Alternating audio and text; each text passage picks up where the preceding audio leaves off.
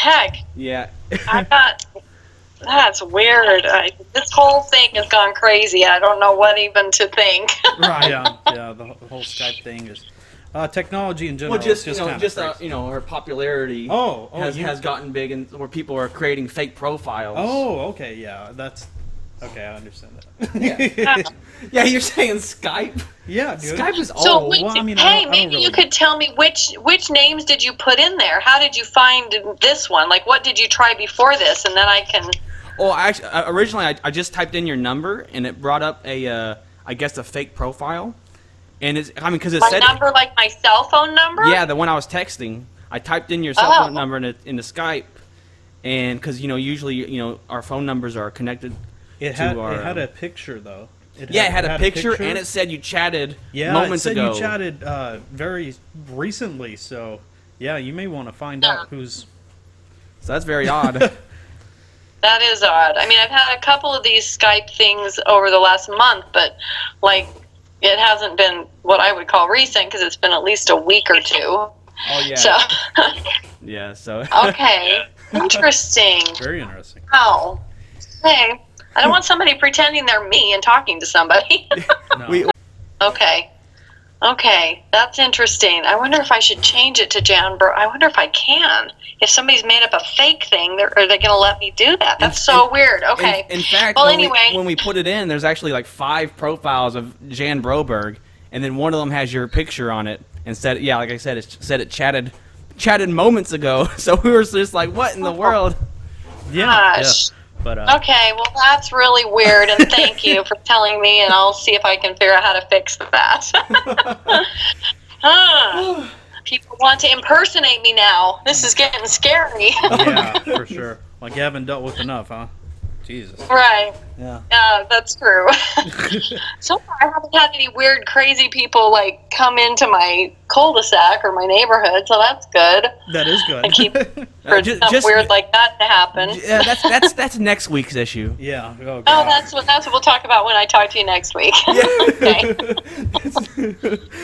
Well, I really appreciate that you want to, have a conversation. Oh, and absolutely. Basically, I think you have a circle of people that are listening to you and that you influence, and my message is just to end childhood sex abuse by people that kids know, love, trust, and that message is worthwhile on any platform, any group of people. So thank you for having me. Absolutely. No, thank you for coming on. Thank you so much.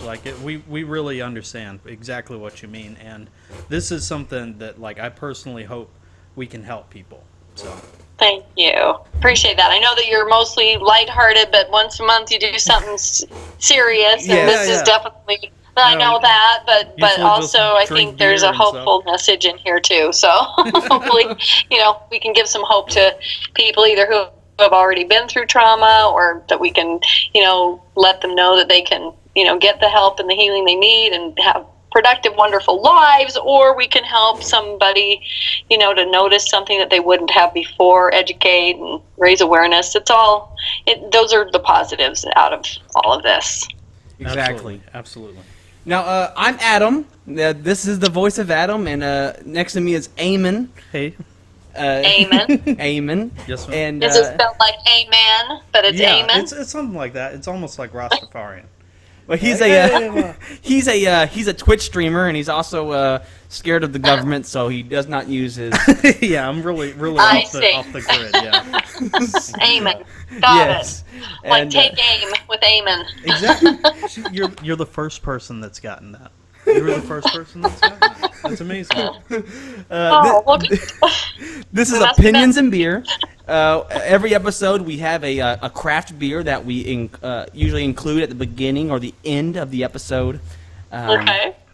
Cool. But in between there, it's just all about whatever. Yeah, whatever's going on. However the conversation takes us, Exactly. right? Okay. Are you a beer drinker of any sorts at all? I'm really not. I grew up in a family. We didn't have any alcohol in our house, and I don't know. I just never developed the desire or tried it, and I just have never really been a drinker of any kind. Oh, we'll definitely want to turn that down. Hold on. Okay. Oh, that's better. Yeah, no Yeah, it was funny. Is like we're a beer show, and we have a lot of the majority of our guests so far are not drinkers. Yeah, I would say like Right. close to like 90%, which is good. Which is fine. Wow. 1% doesn't. How funny. We're the only people that are like habitual like alcoholics, I guess. I'm not an alcoholic. Okay. Never mind. That's a strong word. Strong word. Yeah. Oh, sorry. I don't know how to get Admittance the sound of my phone not to come to my computer when I've got the sound turned up. Oh. I guess I have to turn my phone off or something. Hold on. I'm trying to figure this out. Okay. Let's see. Doing a podcast with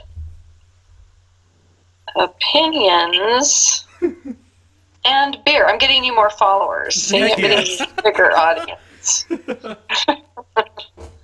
Yeah, we've been racking up guests. We had interviewed Michael Jai White recently, and we also interviewed the director of SLC Punk. So. Oh yeah. Oh, that's cool. Which that took place. That movie took place. You're from Salt Lake City right now. Is that correct? No, I'm in St. George, Utah, which is southern Utah. It's about an hour and a half from Las Vegas, so I'm about 4 hours from Salt Lake to the south, towards California. Yeah, I used to live in the Salt Lake area. My first agent and the first projects that I did for film and television work were out of Salt Lake City. So I did live there for a period of time, but then I moved down here to the southern end of Utah when I remarried and helped raise 4 stepdaughters and my son. And then when my second oldest stepdaughter was killed in a car accident, my marriage ended, and I ended up shortly thereafter moving to Los Angeles and renting out my house here in southern Utah. I ran a theater here in town, and I've always been involved in the arts some way or the other. So, yeah, then I was in LA for 10 years working out there as an actress, and then I moved back here a couple years ago because my dad and mom had moved to this area and were needing some help, and I'm really glad I came back. I had an opportunity to run a brand new theater here in a beautiful area, and because I had that opportunity and moved back, I was able to spend the last 2 years of my dad's life with him and my mom in my home. They actually moved into my home, and I moved my renters out and moved them in, and it was a really wonderful time to be with him before he passed away. So yes, absolutely. Yeah. So I got a quick question here. I remember hearing something like you went to BYU since you were over there. Is that correct? Yeah, that's right. That's where I went to school. I graduated from Brigham Young University. Yeah. Okay. Yeah. They have a very strict set of guidelines there as well, huh?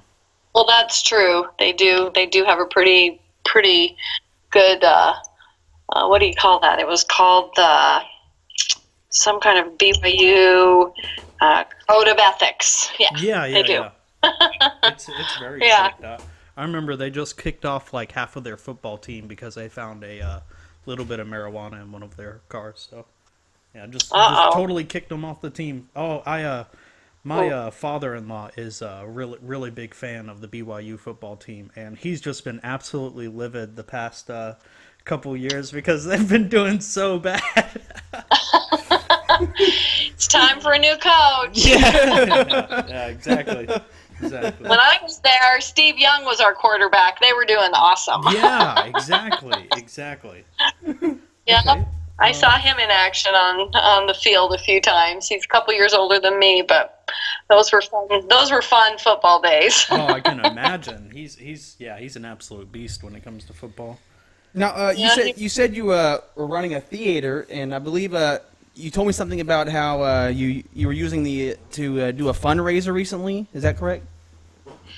Yeah. Well, what we were doing was we did an awareness event, education and awareness with some of the other nonprofits in our community that do really important work for women and children, provide shelter when they're escaping some sort of violent or abusive situation.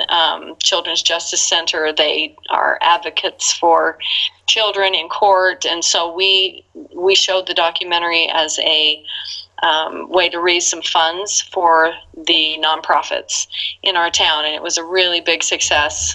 People came out and supported, of course, the film and in being there, and our Q&A afterwards with the other nonprofits was really, really important information for the community. And then we were able to give both of the nonprofits about $2,000, and so it was really cool. Yeah. It was great. That's great. And members of BACA were there, the Bikers Against Child Abuse. They had a table set up, and a couple other, organizations in town that also, empower kids, and so it was a really neat event. Yeah, I was actually going to ask you a little bit later on, but how did you come about meeting the members of BACA, and how did they get involved with some of your forums and whatnot? Well, when I was speaking and doing speaking engagements, pretty much wherever I was asked, it was like back in the early 2000s that I had been asked to speak at the university here in St. George, Dixie State University. And because the guy who kidnapped me happened to live an hour away, which I had no idea. I had no idea that he was literally living right across the state line in Logandale, Nevada, and about an hour from St. George. He saw my picture on a poster, and he started to call the university and tell them that I had made up this story, that he would sue them if they let me talk. But they decided to go ahead with the conference, and basically because of all the threats that he had made against the college, the St. George Police Department was at the event, at the campus. The campus police were there, and then members of BACA, who I had actually met through my dentist.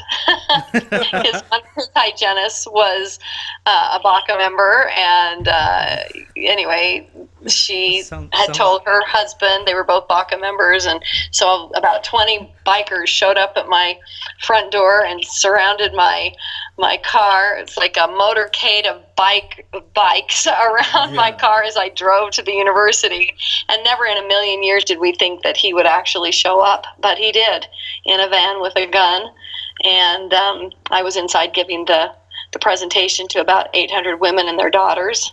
And so it was one of those crazy moments when the fact that he ran into a BACA member and brandished a firearm and then tore out of the parking lot, it ended up on the USA Today newspaper, where every state has something listed about what happened in that state that day. Well, that was mine. A woman's, kidnapper shows up 28 years later, and causes disturbance at a conference. And so that's how I ended up on Good Morning America a couple of days after that. This was in 2004. And I was interviewed by Diane Sawyer about that whole event. Yeah.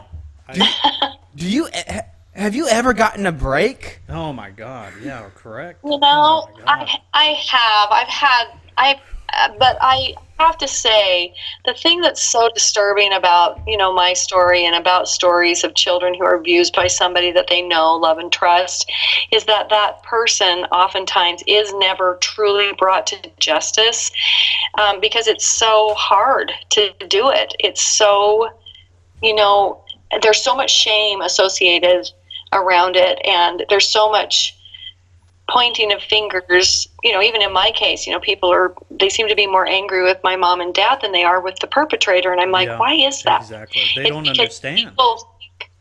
People think that my parents should have known something. My parents were so innocent in this whole thing, and people don't understand grooming and manipulation and even further tactics of brainwashing that are even more severe. And this man and his wife and 5 children, they moved to our neighborhood. We met them at church, and he groomed the entire family and congregation for 2.5 years before he ever kidnapped me. And the way they do that is they find any little way they can worm themselves into each individual person's life and get people to do things that they otherwise wouldn't do, like a master puppeteer that's pulling the strings. And so it's really interesting how how quickly people want to deflect from the perpetrator. And that's generally because people have such a hard time accepting the fact that this was our best friend, or this could be your brother-in-law, or your father, or your grandfather, or your aunt, or your school teacher, or somebody that's so close to you that it's just too awful to really try and imagine. You almost can't put the blame where it belongs. You have to point fingers at somebody else. And so that's why a lot of times these perpetrators just go on and move on to the next family system, the next congregation, the next neighborhood, because they're never brought out of the darkness into the light of justice. Society has made it so easy for them to just be able to move on to the next location. In your own words, what would you say to kind of help people understand a little bit better? What are some of the signs of grooming? If they were big, scary flags, red flags like people talk about, we would recognize it, right? So the first thing is that you have to get inside the context that these are very, very tiny little, what I like to call a blue sound wave that just kind of rolls through your gut. You kind of think, oh, the way that friend of mine who took my kid to that scout thing, the way he touched their shoulder and ran his hand down their back, that was just a little too much. It's gotta be just this little thing that you notice. And then instead of shoving it under the carpet or shoving it to the back burner and saying, well, there's no way, this guy is the nicest guy.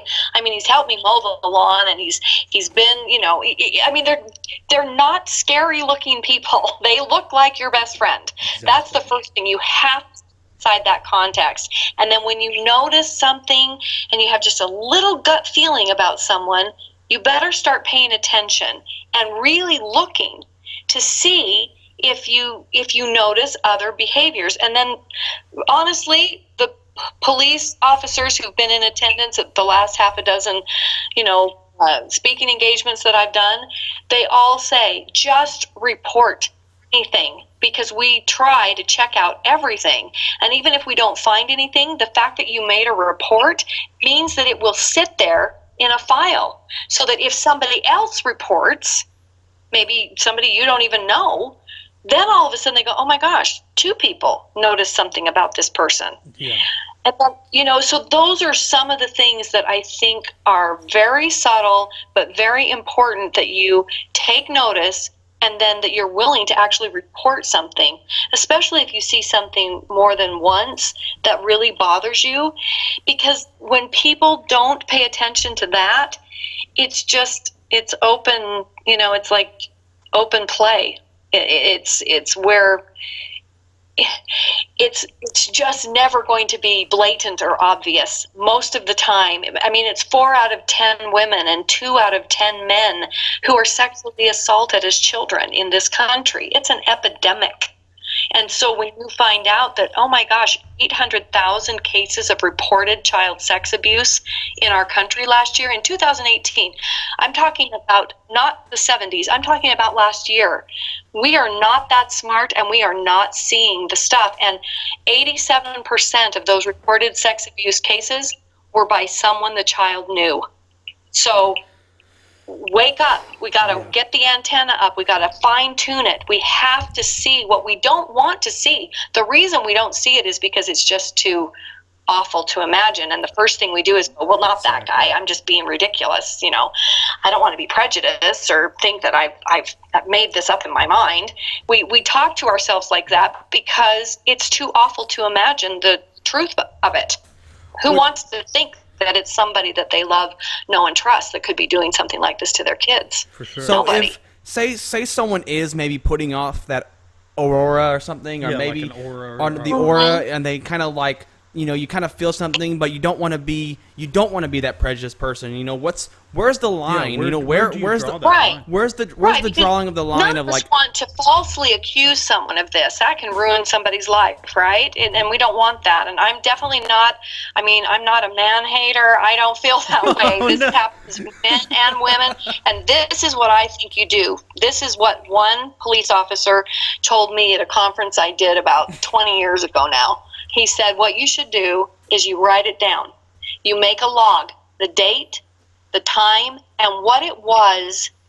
Even if you can't, describe that what they did was actually inappropriate, but what it was that happened, or that they said, or how they looked at, or that gave you that little tiny feeling in your gut. Write that down.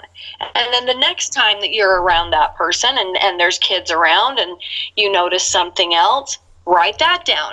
And if you could make a log of 4 or 5 things that you've noticed, that person is always the one that takes all the kids to go get an ice cream, after an event, that person is always the one that's offering to pick up the kids and give them a ride. And for some reason, it starts to feel like nobody is that interested in somebody else's kids. Not really.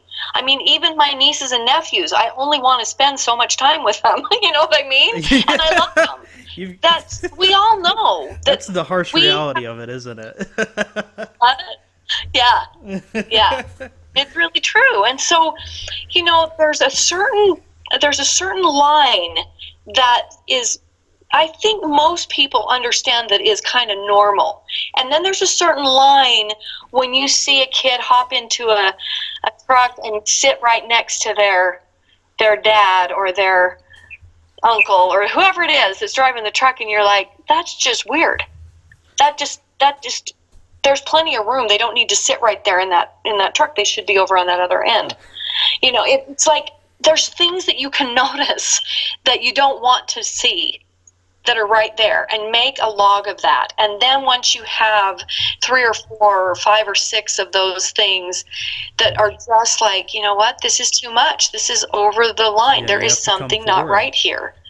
Then you could open, at least make a report to the police department. I wasn't even going to bring this one up, but I actually had a friend who I was starting to point out these really oddities of the man he was hanging around, and he is no longer my friend. Exactly what you're talking about. Yeah, and I would say that was a systematic, a perfect example of grooming. He sat there, dude, he groomed him to think that way. Exactly. And he hasn't talked to me in I think 4 years now, 5 years it's since I tried to.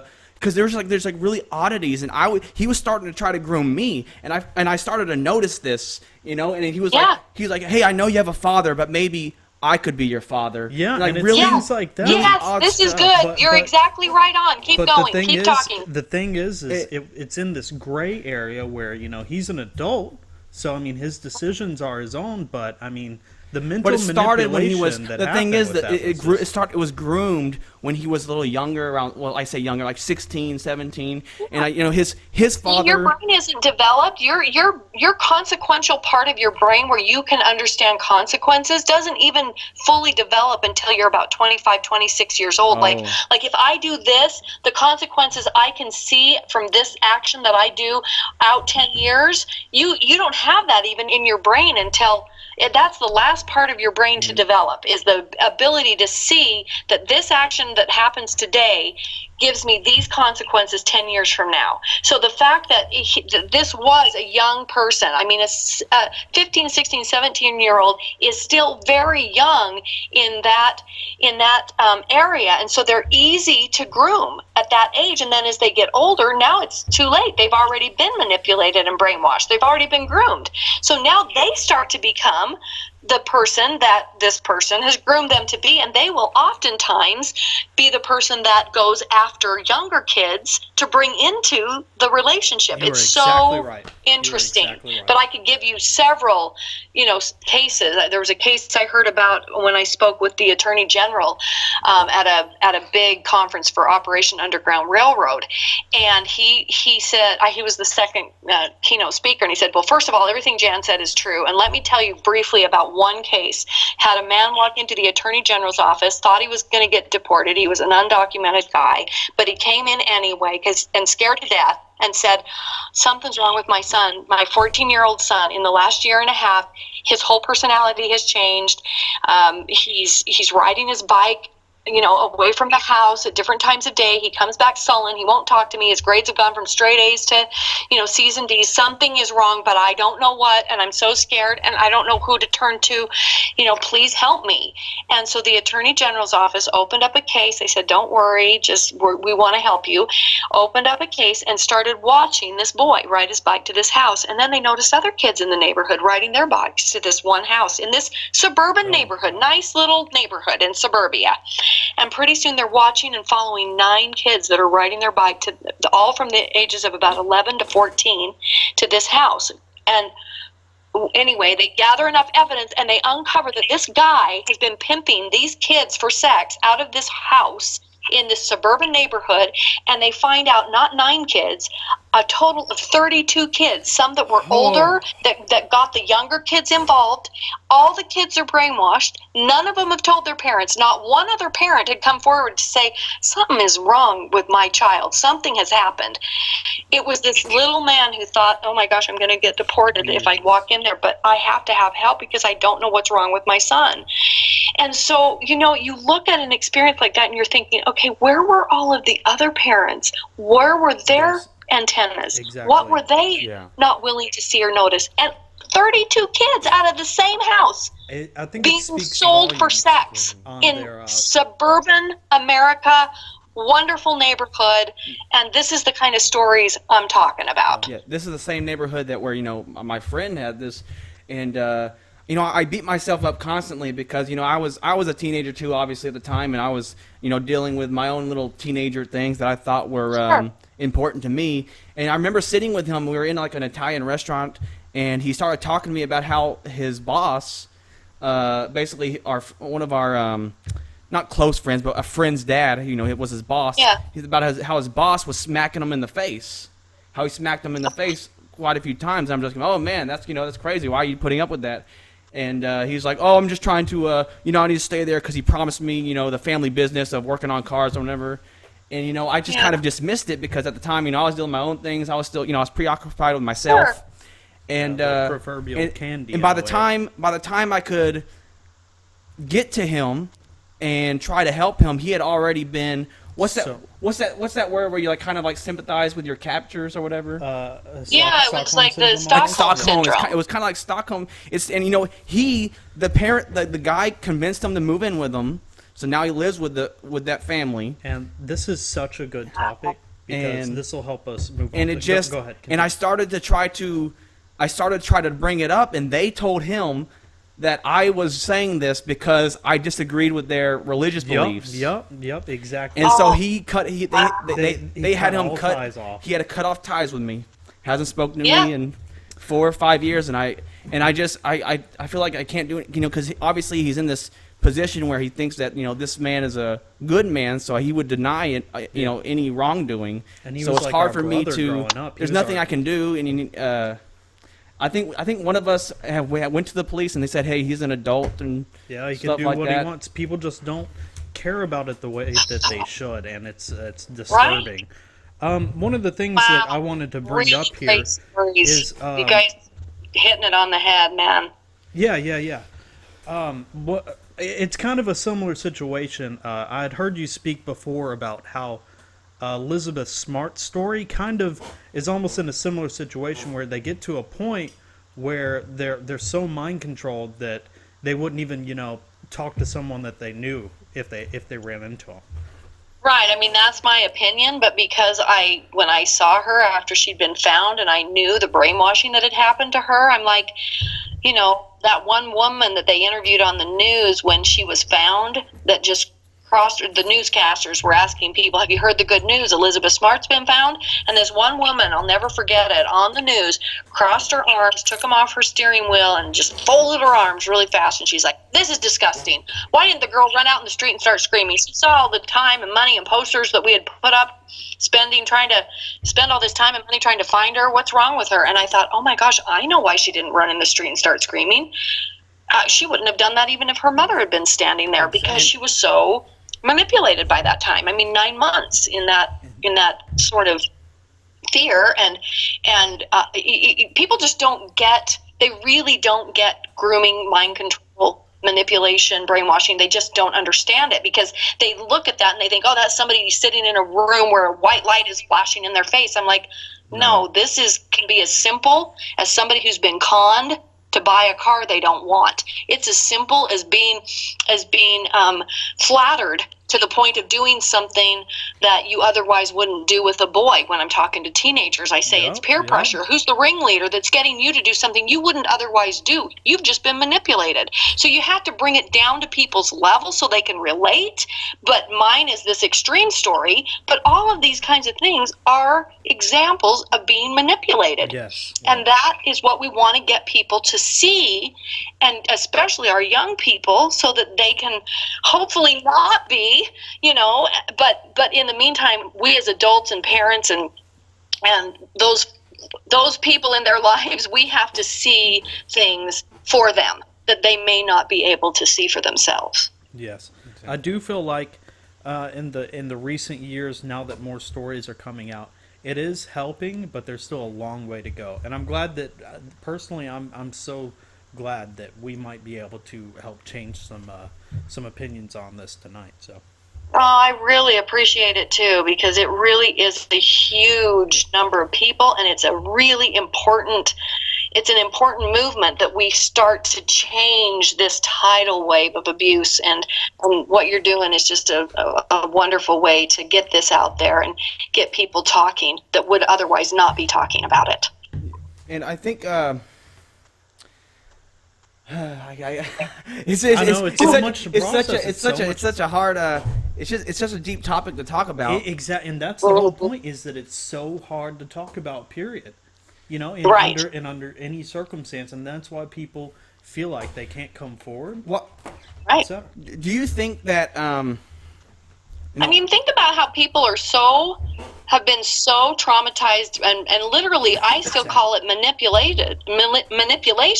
If they are holding on to a lethal secret, even if they didn't want to go forward and prosecute, Uncle Henry or whatever, if they're older now and they're in their 30s, 40s, 50s, 60s, and they wouldn't even want to do that, but they've never told anybody. It's like that is lethal to them. The first step in healing is you've got to get it outside of you so you can look at it so that it isn't running your life. And I'm just like, people that are holding on to a secret about someone, they are still, to some degree, brainwashed because they're not talking about it. They're too ashamed. That's a brainwashing technique. If you can shame someone, make them feel like it's their fault or whatever, that keeps people quiet all the time. And something big right now that a lot of people, obviously we before we do interviews, we kind of branch out and ask people what we should ask and what we should talk about and this, that, and the other. And one of the things that they might want your opinion on is things like that just recent happening in the news with that guy from what's it called? What? That show that he was R. Kelly. R. Kelly's pretty rough. No, not R. Kelly. My God. Okay, it's kind of a separate issue, but I'm saying the guy that was beaten outside. Oh, are you talking about the guy who essentially did a hate crime? Yeah, the hate crime against himself. A lot of people are saying there's that low 5-10% people that disturbingly make up something like this. How? When something like that comes out, like when something like a false claim happens, how much do you think that affects people who have real claims and makes them scared to say something? Yeah, because they feel that's a really good point. Of course it's going to affect people, because anytime that, on both ends of the spectrum, it's going to affect people to either not tell because maybe somebody won't believe them, because then this guy comes out and we find out it was all made up, right? So it's going to affect that end. It's also going to affect the complete opposite end, like maybe I can tell a story and make something up and get away with it, and I can harm somebody that I'm mad at. So You got these two sides, but I still think that the vast majority of people who come forward to tell their story that really important is that you believe them, because there's such a tendency, and I went over this with somebody earlier today in an interview I did. I said, if you don't believe the person who has done the hardest thing for them, which is to come forward and to tell, basically, at any age, there's so much, panic and fear and shame and guilt that somehow they have overcome in order to tell you something. If you don't believe them, it's like you're traumatizing them all over again. And the number of people who are not telling the truth are so small that you should err on the side of believe them, support them, help them do whatever the next step would be, whether it's to find a counselor or to make a police report or whatever. Support them. It's really important. Exactly, and it's just so sad that even the small percentage happens, because it just I really feel like it deters the. I mean, there's so many unreported. It does. That's the thing. Right. There's so much unreported and undocumented. Like you were saying all the statistics a second ago, and it's just astounding. It's unbelievable, but. I know, because when you think it's 800,000 reported cases, and every single police officer or counselor or anybody that I talk to in any kind of a group like that, they're all like, oh, the numbers are 4 or 5 times that have just not been reported yet, either because somebody's in denial and doesn't know, because they're being groomed and they don't even know that their child's being, harmed by somebody they know, or because they do know that somebody's being harmed by somebody they know, and they just can't do it. They just can't report it, because how are they going to live in their family when they say it's grandpa? Half the family's going to believe them, half the family's not going to believe them, and now they've lost their family. So it's like such a tough thing, and I'm like, you have to start to empower that person who's going to come forward and tell, especially if it's somebody in their family, you have got to rally around them, support them, because that is the hardest thing to do. They may lose half their family over this thing, but they have to burn that family system to the ground so they can rise like the phoenix to create something new that is free from abuse, that it doesn't perpetuate and doesn't go on generation to generation to generation. That's how brave they have to be, and they need support. And these numbers are just so baffling. What's going on in this world that people even think of doing these kinds of acts? How is it that the fastest growing illegal industry in the world is sex trafficking of kids and women? How is it possible that is a multi-billion-dollar industry that is growing at this exponential rate? Who are the people that are buying this? Yeah. What has happened to make people think that this is okay? Where has their soul, their conscience, where has it gone? I don't know, but it is a huge question, because that's the root of the problem. That's where you have to go. Those folks that are paying for this, or that are, it just makes me sick. I just can't stand it. Did you hear about the story? There was a story in Texas. An 18-wheeler was parked outside of like a Walmart, and it was just full of Hispanic children, and one of them was able to get out and go to the Walmart, and that people didn't even, they thought she was on drugs or something, but she'd gone like 2 days without water or anything, and it was uncovered just because she was able to get out by like breaking through with her fist, essentially. It was a child sex traffic ring going on. It was insane. Oh, and this is the thing. I mean, it's like you look at that, and then when you realize that the numbers of kids that are being abused by somebody they know is like 10 times the number of children that are being trafficked to strangers, you're like, what really is going on in the world? What is happening? Yeah. We really have, something is really, I don't know. I don't know what the answer is to that question, but it is definitely one that I think about a lot. I'm like, how could this many people go wrong in how they are treating other human beings and children? How can it be this many people? But it is, and it's like, ooh, I don't know. I don't know what to do about it. And like you said, there's just so much money involved, and I hate to go I hate to throw in this. The Illuminati type conspiracy stuff, but the nearby us in a town I'll call it's Silsbee, Texas. There was a news story. Okay, there was a news story. I remember it clear as day that a sex trafficking house was found. Wow. About a week or two later, every trace of that story was deleted and gone. Are you serious? Yes, I'm 100%.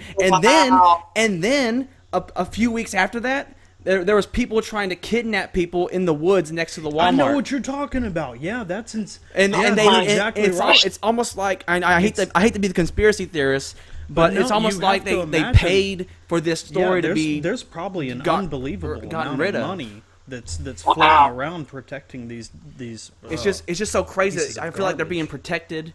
Somehow this. It makes sense because of, like you're saying, there's so much money involved with some of those things that, that's where that greed and that almighty dollar has taken the place of our work ethic and our natural human emotions that are loving and kind and respectful. It's just like somehow it's corrupted us, and it's just really sad, isn't it? It just is it really makes me sad, and I still believe that the majority of the people in the world are good, and I still believe that you should have good relationships and trusting relationships and family relationships and faith in a bigger picture, and know that there's good in the world. I think you have to concentrate on that to some degree so that you can not only sleep at night and keep your sanity, but so that you can expand on the good instead of expanding on the bad. So that's kind of my message, is how do we expand on the good and get people to raise their antennas and root out the bad? Yeah, it's just, I don't know. Tough. There's just so it seems like there's just so much, though, with the amount of people that are getting hurt. It seems like there's so many herders out there. In fact, just right.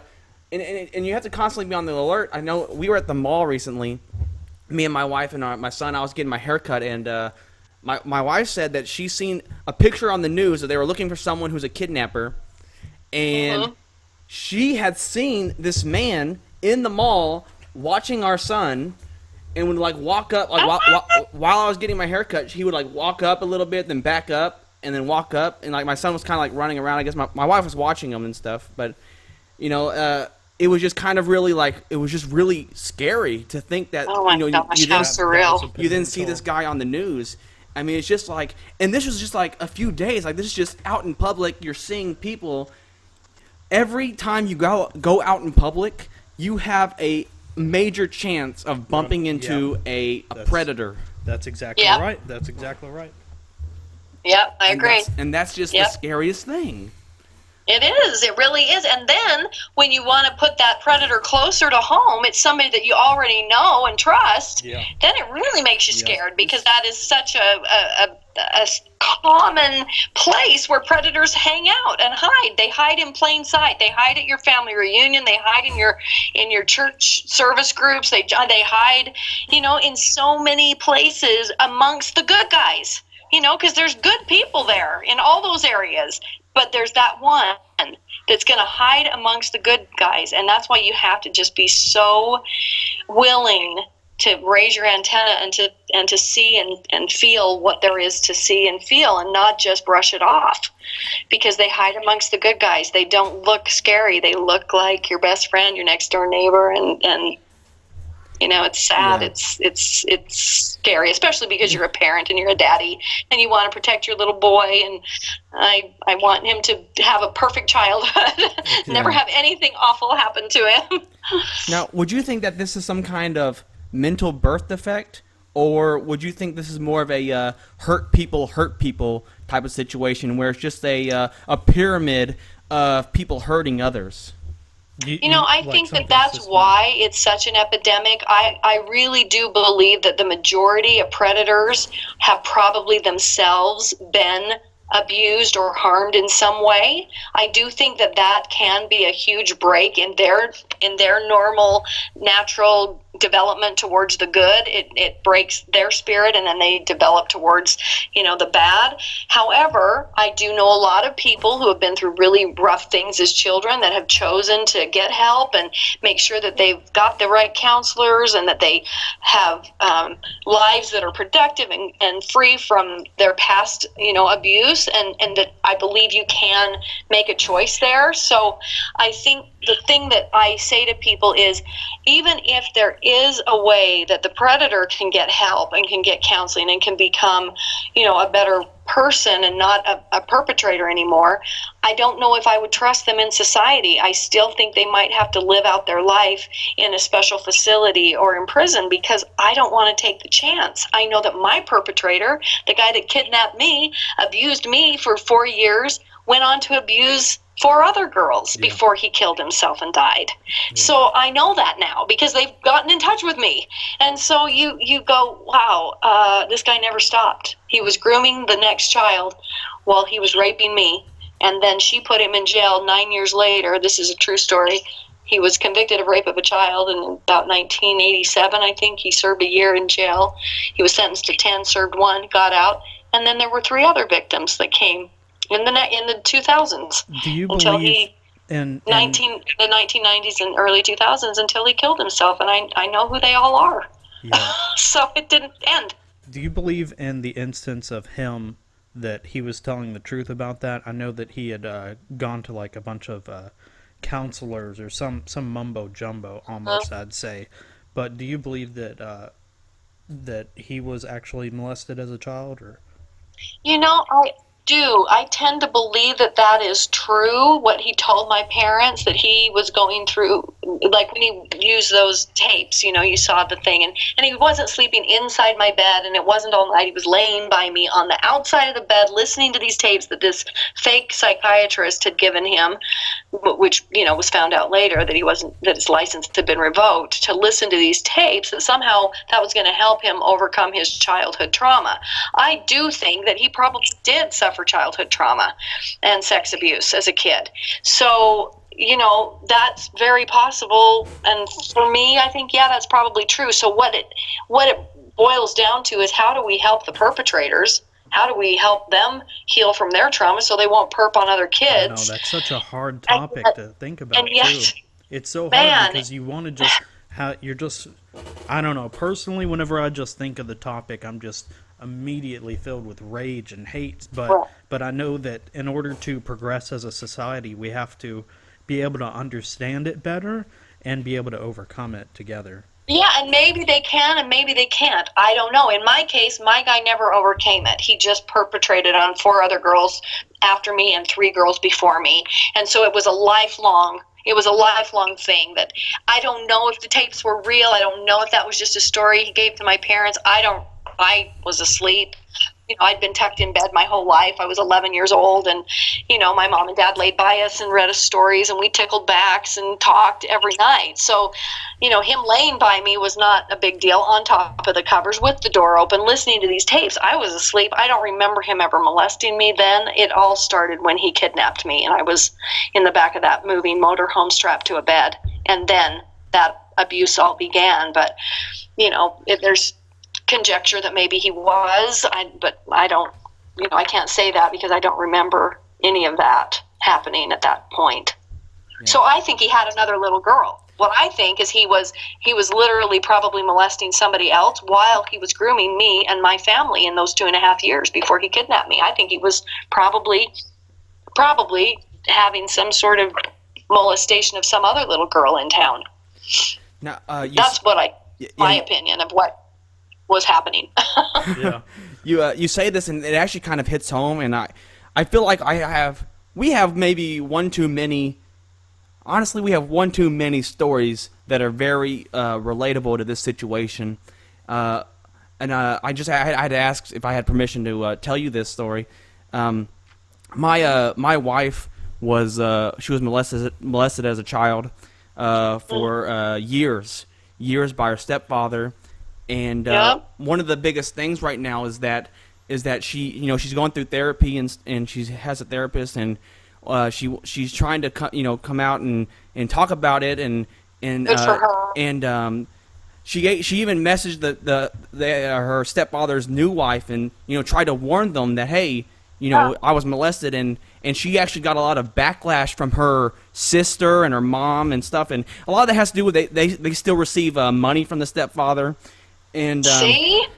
It just makes me crazy. But it's just so scary because the stepfather is like watching the kids and they're like, oh, he's not like that, or he's a change and stuff like that. It's like, how can you even justify? How can you be around this person when they molested your sister, your daughter? How are you going to let them around other children?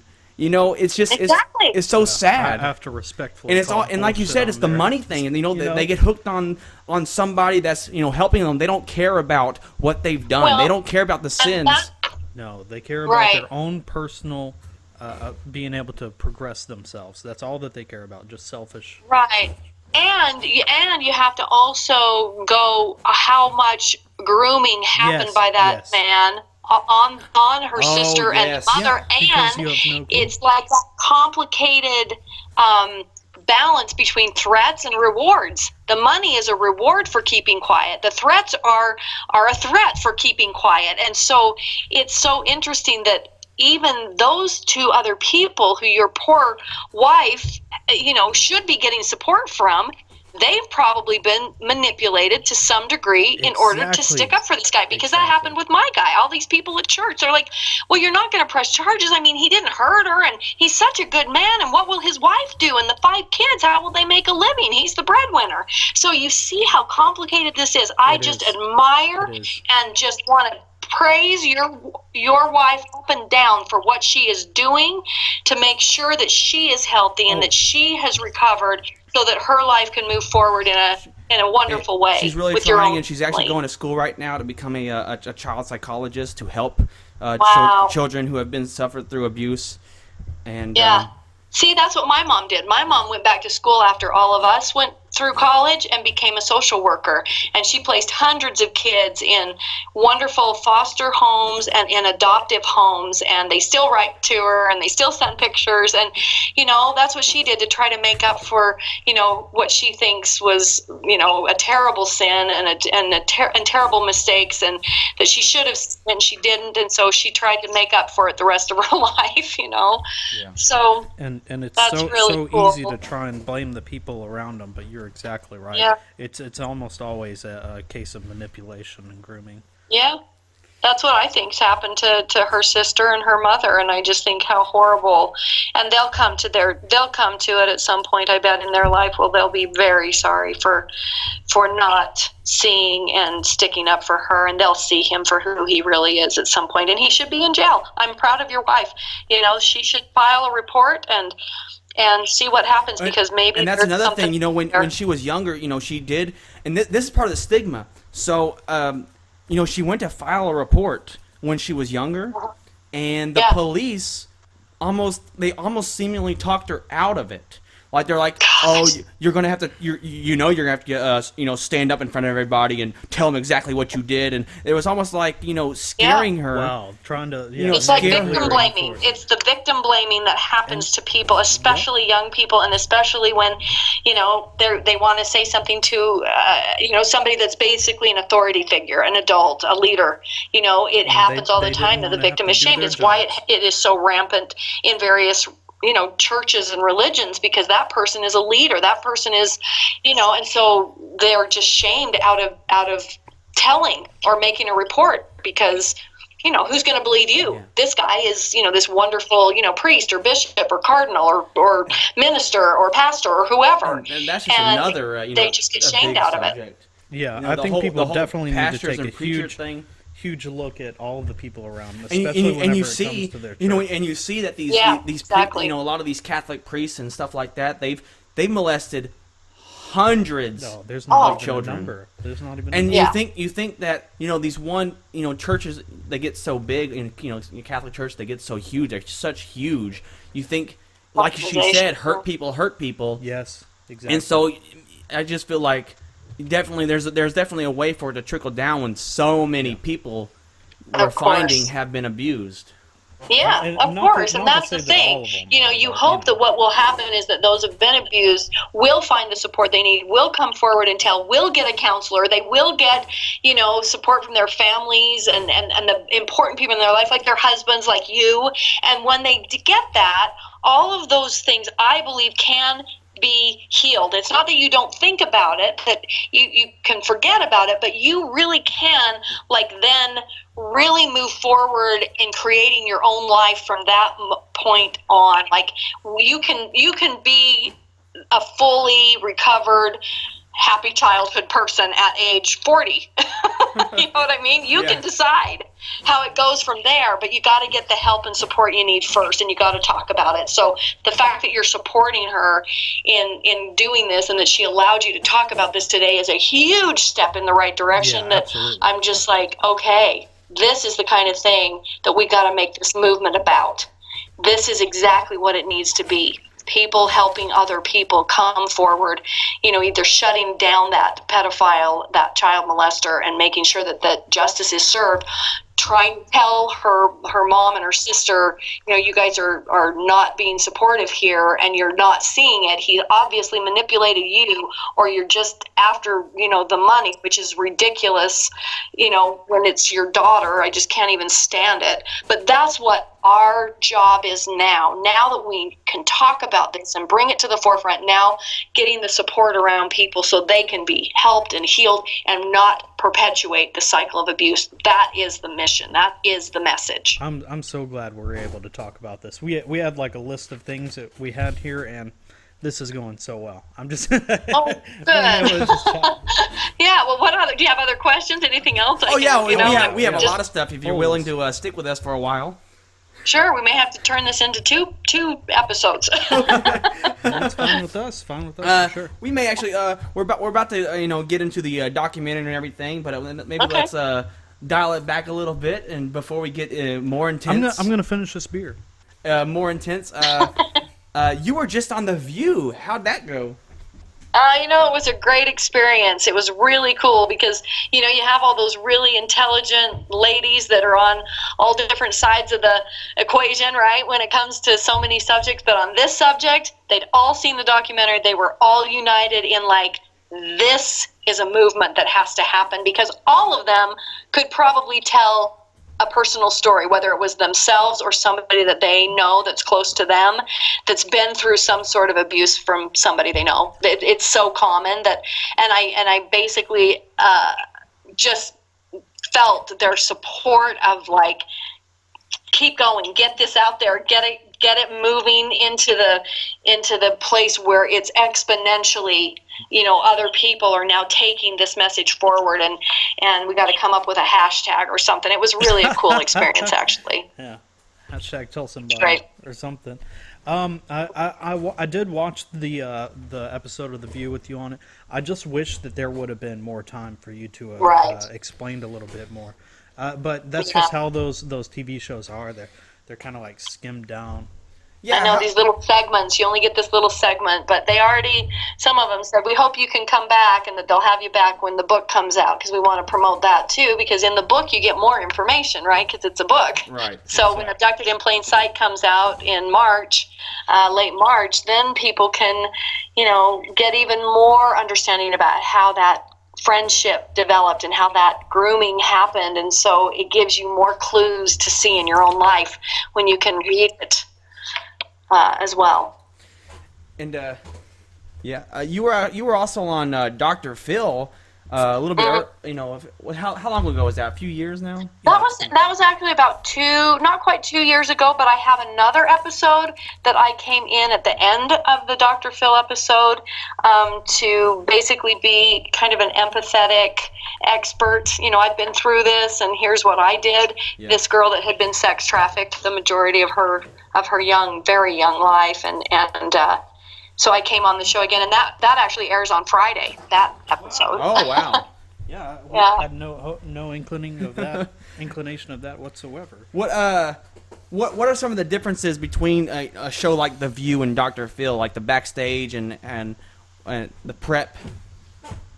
Oh, what's so great about both of those shows and any of the shows that I've done, I've even been on TMZ, and I've been interviewed by E! News, and I've done some other like Skype interviews for Daily Mail TV. It's interesting because on this subject, everybody is like supportive and united in telling the story, but also the bigger message, which is, getting this out to people who can then feel empowered to come forward, tell their story, bring it out of the dark corners of their life, get the perpetrator out of the shadows and into the light of justice, like I like to call it. They're getting that empowerment, and that's what I was so hopeful that in telling my story, which I've been doing for 20 years, that somehow it would empower the one person to say, you know what, I can tell, and I'll be supported, and I'll be able to move past this in a way that will make my life and the lives of my own children or my generations to come better. Yeah. So Jan, they've all been united in that way. The differences backstage, is that what you asked me? Oh, yeah. He just meant like the whole studio process or whatever, going through a TV show versus, maybe like a podcast or something like that. Yeah. Well, the difference is that a lot of times, you get a little bit of brief questions of what they might ask you, but you don't really know what they're going to end up saying because, they're all talking from their expertise. So it's kind of, it's a little bit scary. Oh, but, yeah, I can definitely understand that. But, I wasn't scared on either of those shows. I felt very, very taken care of. Like they really wanted to get it right. Say the things that would help other people listening, and even in their audience, more personal. Like I had all these people, in the audience at The View that kept putting their little fingers together in the heart shape. They kept doing that, and I kept thinking, oh, those people know what I'm talking about because they've been through it themselves. You can tell. Yeah, like people want you to know, like, it happened to me, and thank you for being our voice, or thank you for being a hero or a champion of this particular message. So it was really cool because that just happened not on purpose. It just happened organically in the audience. And as I walked off the stage, so many people clapped, and they were pointing at themselves like, me too, it happened to me. And I just said, keep talking, keep telling, keep going. You're brilliant. And I know 40% of you have been through this because those are the statistics, and I love you. Exactly. So that was really cool to have that experience with that audience at The View this time. One of the things that I found out whenever I was doing more research about you was that there was a kind of a key instance where you decided to make a pretty big change in the way that you perceived your own story. Something about it was called the Landmark Forum. Could you give us more information about that? Yeah, it was a really interesting weekend that I went to at the recommendation of actually my ex-sister-in-law. She said, Jan, I had such a great experience at this Landmark Forum that I did. It really helped me to see the past in a different way, and it helped me to kind of get it out of my present and give me some space to create the future and the life that I really, wanted. Because she had gone through some kind of rough things too. And so just based on that recommendation, I went ahead and signed up and went to this, and it was a weekend-long forum where there were about 100 people in the room, and it took you through different, scenarios that kind of blew your mind. Like, there was one thing that came out of it, like, you don't know what you don't know you don't know. Just like that, you don't know what you don't know.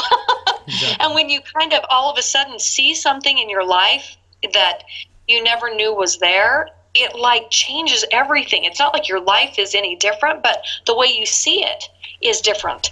And that's what that really did for me. And so it allowed me, I was 30 years old when I did it, and it allowed me to take what had happened to me and not be wearing it like a big heavy coat.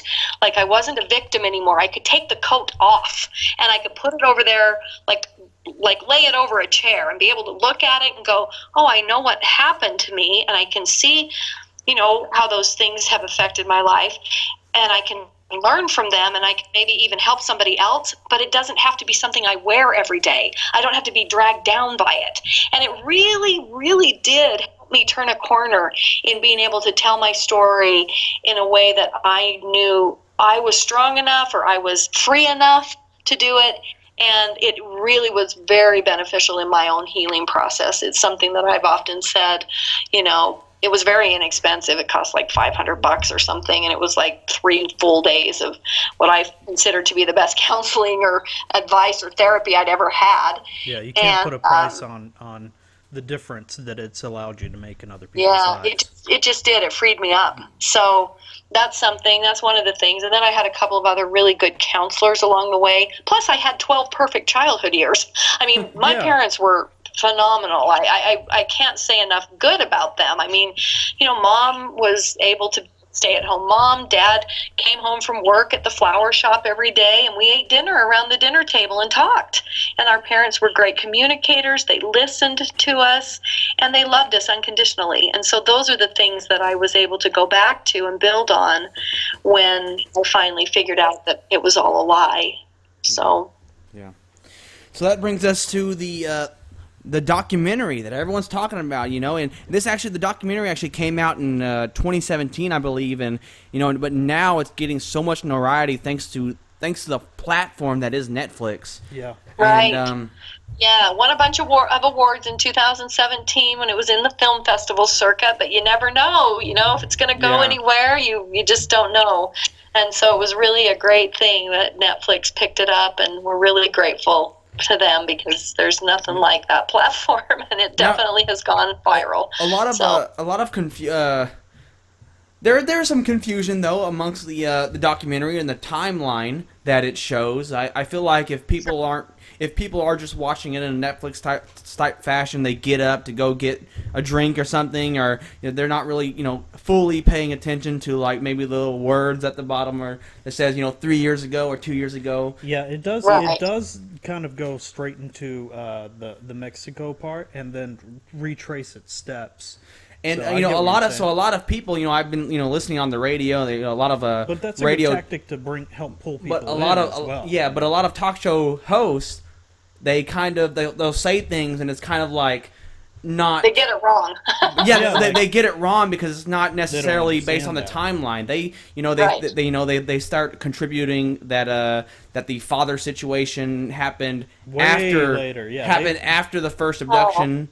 That's it. And I was upset at one show. This happened I was upset at one show because the father, because they were like, oh, the father did that after she was abducted. It's like, no, you don't know what that was like 3 years before. If you would have paid attention. Yeah, I get that. So a lot of the timeline stuff. So I just wanted to try to clear up the timeline for those that are confused. That would be great, actually, because it does make a huge difference. Because after the first kidnapping, my dad never let the guy back in our house. He was not welcome there. He was still working on my mom, calling her every day, 2 and 3 times a day, talking to my mom about how in love he was with her. Right. And that her thing happened in between the 2 kidnappings. But even she finally saw through him and realized something. I mean, first of all, she did something that she would normally never have done, but she also saw through it. And before the second kidnapping, she and my father were back together, a united front, and they were definitely trying to get this man out of all of our lives. Right. And he kidnapped me again. So the timeline is very confusing because, like you said, unless you pay attention, that's why I've said to people, go watch the documentary again and pay attention to what happened when. Most of everything that people are up in arms about with my parents happened before the first kidnapping. Exactly. And like I said, they were groomed and manipulated, and the master guy knows how to get people to do something that they have a weakness or whatever. They just know how to do it. They know how to find that one thing and then get them over a barrel so they can blackmail them. They just know how to do it. They're so good at it. Right. And that's what I always tell people. He was like a master puppeteer. He was pulling all the strings, to get everybody to do what he wanted them to do. And while they're worried about their own, selves, that smoke screen is created over here because they're worrying about their own selves and, whoa, I shouldn't feel this way, and I shouldn't be doing this. So they're definitely not, their antenna is not up paying attention to what might be happening to their child when there's just, they're not even focused on anything like that at all. Yeah. So it's really important that people get it. It's important that people understand that my dad, was heterosexual. He was not a homosexual, because if that guy can manipulate somebody like my dad to do what he did that one time with him, can you imagine? Can you imagine how great of a master mind he really was? And that's the thing I say to people. Based off the time, the timeline and the time that this happened, the era that it happened, you can see that maybe he did that to manipulate your father to dropping the charges, especially with being in the. I feel like the LDS community may have looked a lot down on the on any type of non-heterosexual act. At the time, sure, and that's very true. In that time, especially with that, any kind of what would be considered masturbation. First of all, that was looked down on, and then of course, what would be, as people have tried to say, oh well, your dad was just a closeted homosexual, and I'm like, well, no, he wasn't. And again, I have a million gay friends, so I don't have any. There's no issue there. It's just that my dad wasn't. It's just that he fit a stereotype. He was a florist. He was a musician. He was artistic. He happens to fit a very narrow stereotype, and which is unfair. Which is an unfair thing. You'd be to think anyway, in 2019 so it's interesting. With gay stereotypes, really interesting. we'd be a little over that, but here we are. But so the timeline is that you met. Your family met him about 3 years prior to the kidnapping, right? Right. Yeah, it was about 2.5 years. 2.5 years. During this time, between this first meeting him and the first kidnapping, he had the masturbation with your father, and he had a intimate moment with your mother in the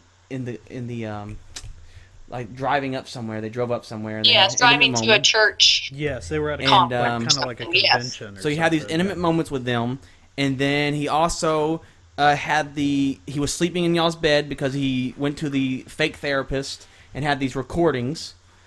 And he was he was laying on top of the bed. So sleeping in the bed is different than laying on top of the bed. He was laying by me on top of the covers and listening to these tapes. Yes. Okay. Right, you got it.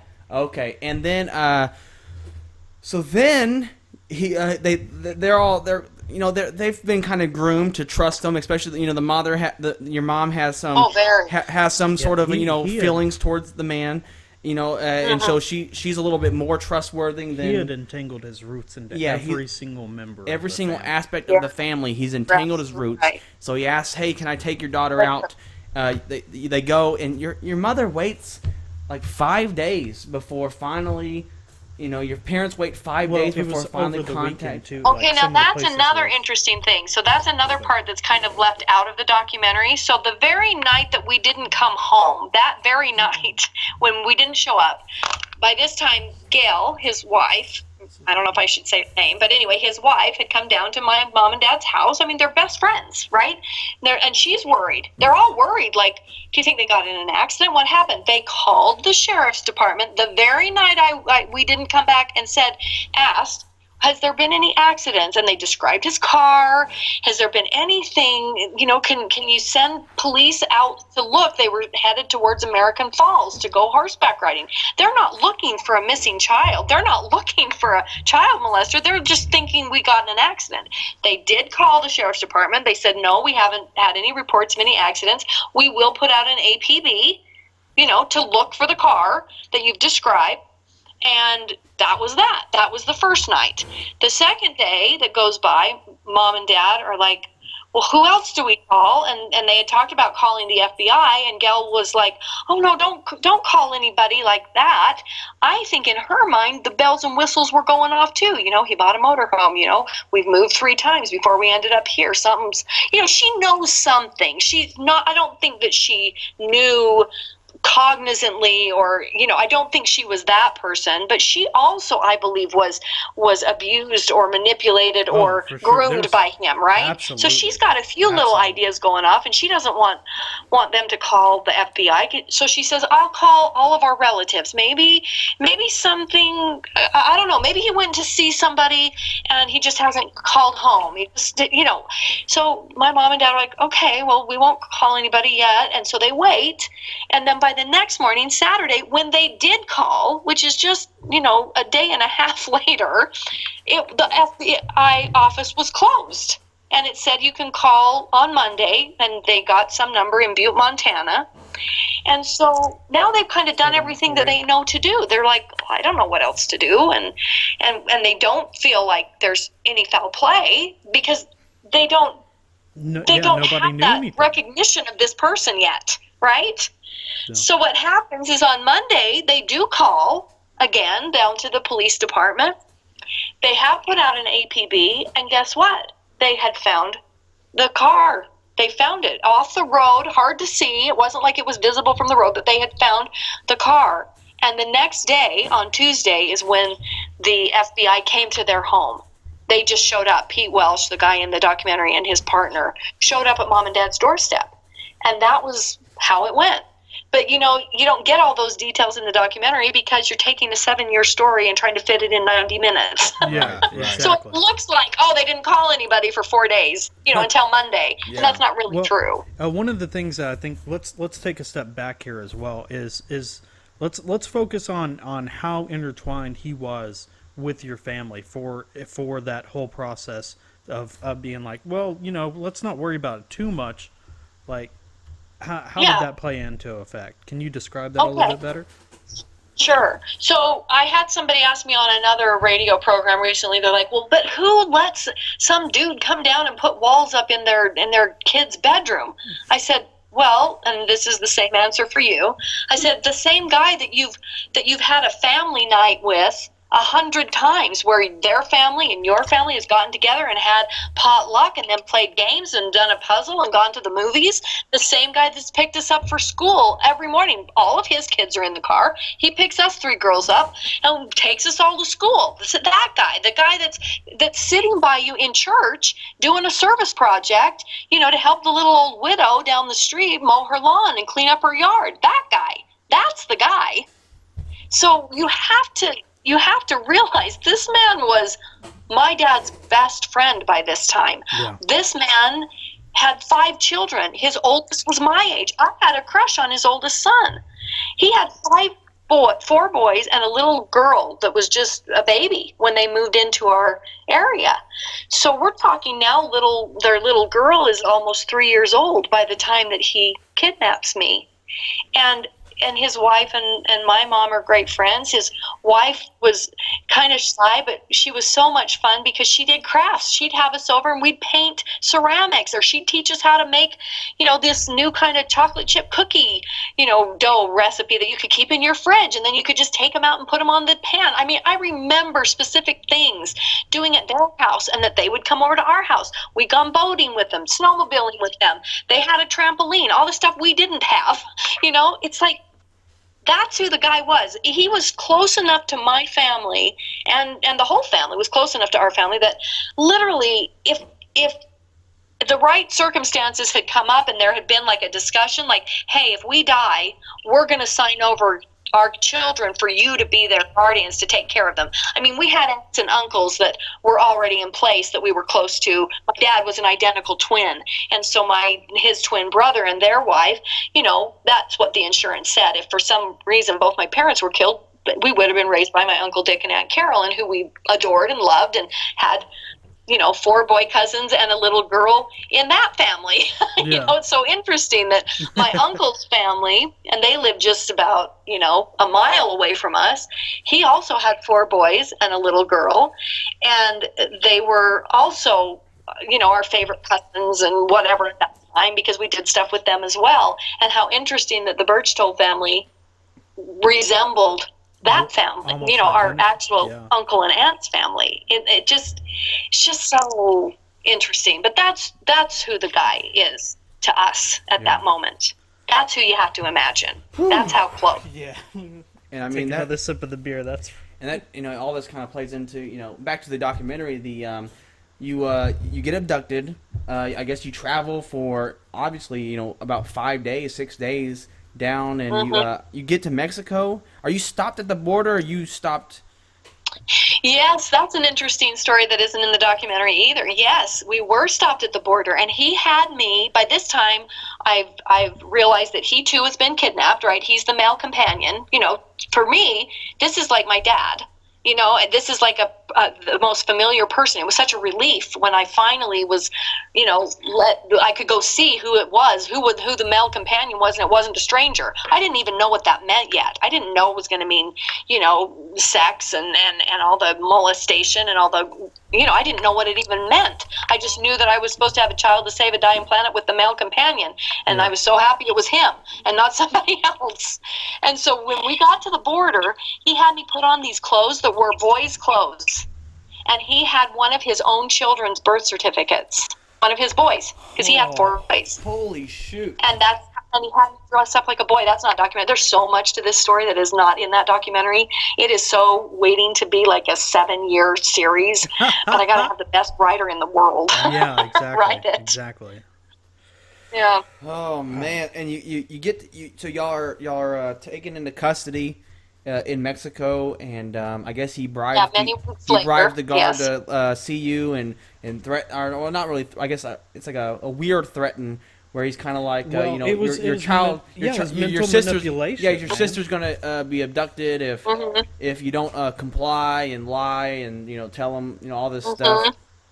And right, because I've already been listening to these tapes. These tapes come on at odd times all through these 39 days that he's got me, before I'm found by the FBI. It's 39 days. I mean, it's a long time. And so these tapes will come on and start playing, and he would go into a trance. I mean, you want to talk about, UFOs and all the things that he did. He'd take all of us kids to the science fiction movies in those 2.5 years, because they were really popular in the 70s. And then he'd bring over every newspaper article that had a UFO sighting, and there'd be a little picture, black and white, with this little white disc up in the corner of the picture, and he would talk about, gosh, do you think this is real? And he's not talking to me. He's talking to my mom and dad. He's like, do you think that there is life on other planets? Could they really be coming to visit our planet? And my mom would be like, oh brother, no, that's not real. My dad was like, well, I don't know. I don't know. I think that there's got to be life on other planets somewhere in the universe, but I don't know. So he's having these discussions around me. That's all part of the grooming. So when I woke up in the back of that motorhome, people say, how long did it take you to be brainwashed? I'm like, 5 seconds, because I'm hearing an alien voice coming out of this tape recorder in this high-pitched, monotone, staccato voice. I mean, it was as close to a science fiction movie as what I had seen, and I literally thought I'd been taken by an alien, an alien thing. It wasn't even a stretch. Yeah, and that just kind of shows how much prep he went into and how much time he spent thinking about this and having to develop a plan, just because it's obviously not the same technology as today. That kind of stuff could happen, and it's horrifying to sit there and think about how long he had this. Because that kind of thing could be done in 10 minutes today. But back then, not only that seems like such a hard task to pull off, and he had to have a long time to do it. But like what Jen was saying, he had planned it very carefully for a long, long time. Yeah, the crazy thing is the fact that he was not only doing this to you, but he had other plans in motion too, just in case you didn't work out. Yeah, that's actually true. And I do know of one other girl after me who I had a conversation with her on the phone, and she said, he played those brainwashing tapes on me, and I've never told another soul because I didn't think anybody would believe me. And I said, it's so funny, because I had those same fears early on in my 30s when I started to just talk to small groups or people that would ask me about it. And I said, and I kept thinking, oh, what if somebody doesn't believe me? In my 40s, I finally hit a stride or a place in my life where I was like, I don't care if somebody doesn't believe me. I know what happened, and because this story is so crazy, I believe that people will listen to it, and that by listening to it, they're going to find some small connection to grooming or brainwashing or manipulation that's happened to them or someone they know, and that it'll help people. And I just thought, I don't care if somebody believes me or not. And some of the biggest strife people have that I'm hearing, after this the first abduction and after the blackmailing of your father to drop the charges. A lot of people are having strife with the fact that your mother continued to have a intimate relationship with this man. Yeah, okay, this is really interesting. This is really good. I'm glad you asked me that, because, of course, people would hope that by the time he comes back or the FBI finds this and all of that they would, see through him and know what he was. But they didn't. My dad knew he didn't want him around. My dad knew that what he had done was wrong. My mother knew what he had done was wrong, but she was trying to protect my dad with that one incident. So they did sign affidavits saying, we basically gave him permission. We didn't think he would hurt her. We don't think he did hurt her. And they signed those. What's not in the documentary is that they retracted them 4 days later. So I could send you. They don't have that in the documentary at all. Wow. No, I know. So the documentary isn't perfect. I mean, it's perfect in the fact that it's got people talking, and that's awesome. But it's not perfect in telling the full story. So they retracted those affidavits. There's an article in the Pocatello newspaper that I had my mom find. The actual, it's a cutout. It's not even a copy. It's actually, she cut it out. My mother saved everything. Thank goodness. All the love letters he wrote to me, all the newspaper clippings, every single thing. We've got them in like 3 huge binders. You can't believe the amount of stuff that we have. And I had her find that article where she said, but we didn't follow through. We asked for those things to be retracted, and the state went forward with the kidnapping charges. He was found guilty of kidnapping 20 months later, and guess what? When he was sentenced, so this is interesting. So I have to just tell this because I think it's so cool. Please. So 20 months later, when it actually all went to trial, and he actually, he was charged with first-degree kidnapping. He was found guilty. His sentence was, I think it was 5 years, if I remember right. It was reduced to 1 year, and then it was reduced again to 45 days, and then he kidnapped me the second time, and the sentence that he was going to serve was reduced to 10 days because all the days that he had served in jail when they were waiting for arraignment, where he sat in jail, and when he was in jail in Mexico, they credited that towards his time spent and served in jail. So the bad part was my parents had signed those things, which basically didn't give enough witnesses to probably make a strong enough case for him to have stayed in jail. But what's so interesting is during the time that all happened 20 months later, he literally took me again, hid me away in Pasadena, California, and then came back and served his 10 days in jail and moved his motorhome to a trailer park where nobody knew where he lived. So when they realized, oh my gosh, she's gone again, and he's telling everybody I've run away and that I'm a prostitute and I'm on drugs, it's just hilarious, right? Because I'm still not that, and I'm 14, and I'm still like 70 pounds, and I'm still years away from puberty. I didn't hit puberty till I was graduating from high school. I was 90 pounds, 5 feet tall when I graduated from high school, and became, started to go into puberty about the last 2 months of my high school years and before my 18th birthday, finally.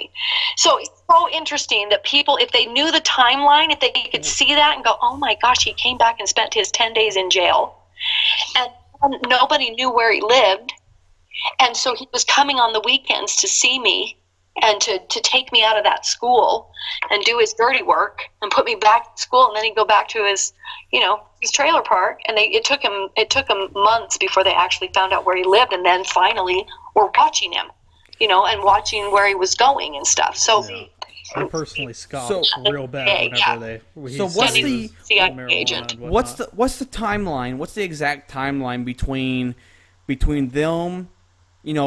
Obviously they dropped the charges, then they reversed the dropping the charges.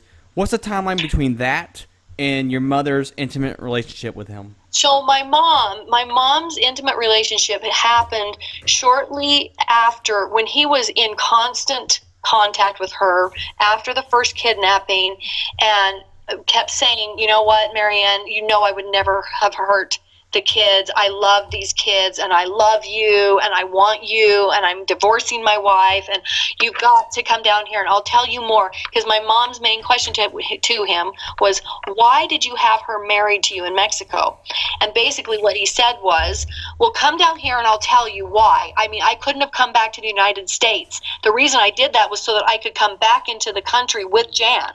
Otherwise, they would have, I don't know, locked me up and thrown away the key in Mexico. So that's what he told my mom. And then he says, now come down here, come down to Ogden, where he was working as a car salesman for his brother, and I'll tell you all about it. And so my mom went down there to talk to him, and one thing led to another, and that's when the one of 3 times that they actually had sex happened. Right. But they call it an 8-month affair because my mother saw him. Sometimes with all of us girls, we'd go with her because we wanted to see the family. We still, these were still our best friends. My dad was like, no way are they ever coming to our house again, but my mom would take us some of those times. So those trips were, over an 8-month period of time. So it really took about 8 months. And then 8 months in, when my dad filed divorce, the papers for divorce, my mother, it kind of jarred my mother into reality. And she went, oh my gosh, I'm going to lose Bob, and I love my husband, and I'm going to lose my girls. Oh my gosh, I'd step in front of a train for my kids. What am I doing? And she basically came back and just she just finally saw the light, I guess you could say. And she was like, this man is evil. I can see that he's using me to get to my daughter. Yeah. I get it. For the first time, I am seeing through him. It's kind of like where we want, your mother-in-law and her sister to go. We want them to see the light of what's the reality of this stepfather. And it's so hard for people to see it, but once they do, then they were united. They got back together. They were a united front, and of course they stayed together and repaired their relationship and everything, until the day my dad died in November, just this past November. So, yeah. So 8 months, but it was 20 months between the first kidnapping and the second one. I think it's an absolute testament to how little Berchtold actually cared about you, that he served time in jail while you were in another state. That's just sickening. Yeah, it really is, isn't it? Yeah. Nobody's ever said that to me before. Thank you. Was that Adam? Or, no, that was Eamon. Eamon. Okay, well, thank you. I've never had anybody say that before and put that together in that way. Thank you. Yeah. That's really true. It is sick. It's just. I was just a thing, wasn't I, to be used? It was nothing. There was no feeling really there. That's really amazing. Thank you. It's just. It's such a stressful. I mean, you went through what may be the most stressful thing for anybody to hear, and you went through that. Yeah, I mean, one of the things is like that. This is a weird time to bring it up, but you have your acting career and you've starred in these shows and these films, and I think that it's just mind blowing to know that your story, your actual life story that you've gone through, makes all of these pale in comparison. I know you worked on things like was this Maniac with the Elijah Wood and Iron Man 3 and this TV show Everwood. I did with Chris Pratt, who was one of our teenagers. He was, now Chris Pratt's this huge movie star. He was one of our kids. I mean, how do you go from something so, traumatic. Yeah. And then find yourself a career in acting and start to develop yourself as this career that's successful.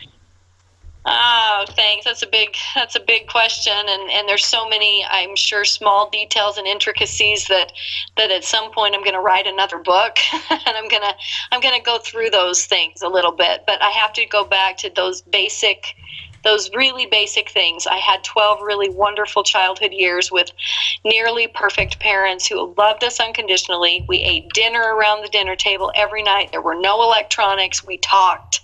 And those things those basic things were so key to my recovery and my being able to heal and move forward. Also, the fact that I believe people need something to believe in, a higher purpose, a higher power, to have faith in. I even have faith in humanity. I really do. And I got that from my mom and dad, that there is good in almost everybody. Nobody is purely evil. Hardly anybody anyway. I don't know even that my perpetrator was. There might have been a part of him that was trying to get better at that one stage with those tapes. I don't know. I don't want people to say, oh gosh, I'm never going to let my kids, sit on anybody's lap or get a hug, or I don't. That's not my message. My message is keep your antenna tuned, keep it up, and when you notice something, you got to say something, or not to the person. You got to say something to maybe your wife or your significant other and say, have you ever gotten a funny vibe? Did you notice that thing? You find somebody to talk to about things, and then when it happens a few times, you do the hard work, which is to file a report. And that's going to be tough because the person is going to be somebody you know, trust, and love. And if they find out it was you that filed that report, they're not going to be happy. It's going to be really hard, but that's where we're at in our development as a society. We have got to be bigger than the perpetrators. We've got to be bigger and stronger and scarier than the people who have been the ones keeping, 40% of our grown-ups in silence and shame, because 40% of our people have been sexually assaulted. We got to change this thing. We got to root it out so that it doesn't continue to perpetuate itself. And if we can get help for the perpetrators and the pedophiles, as well as for the victims and the families around those victims, because everybody's affected. I mean, it's so interesting. If you were to talk to my sisters, they also suffered trauma, even though it wasn't directly like this. Their stories are interesting. My mother's story of trauma and how she's suffered from the guilt of what she did and the trauma that she then saw that was placed on her daughter because of what she says it was because of me. Well, it wasn't. It was because of him. But everybody had a trauma that they had to live with for the rest of their life.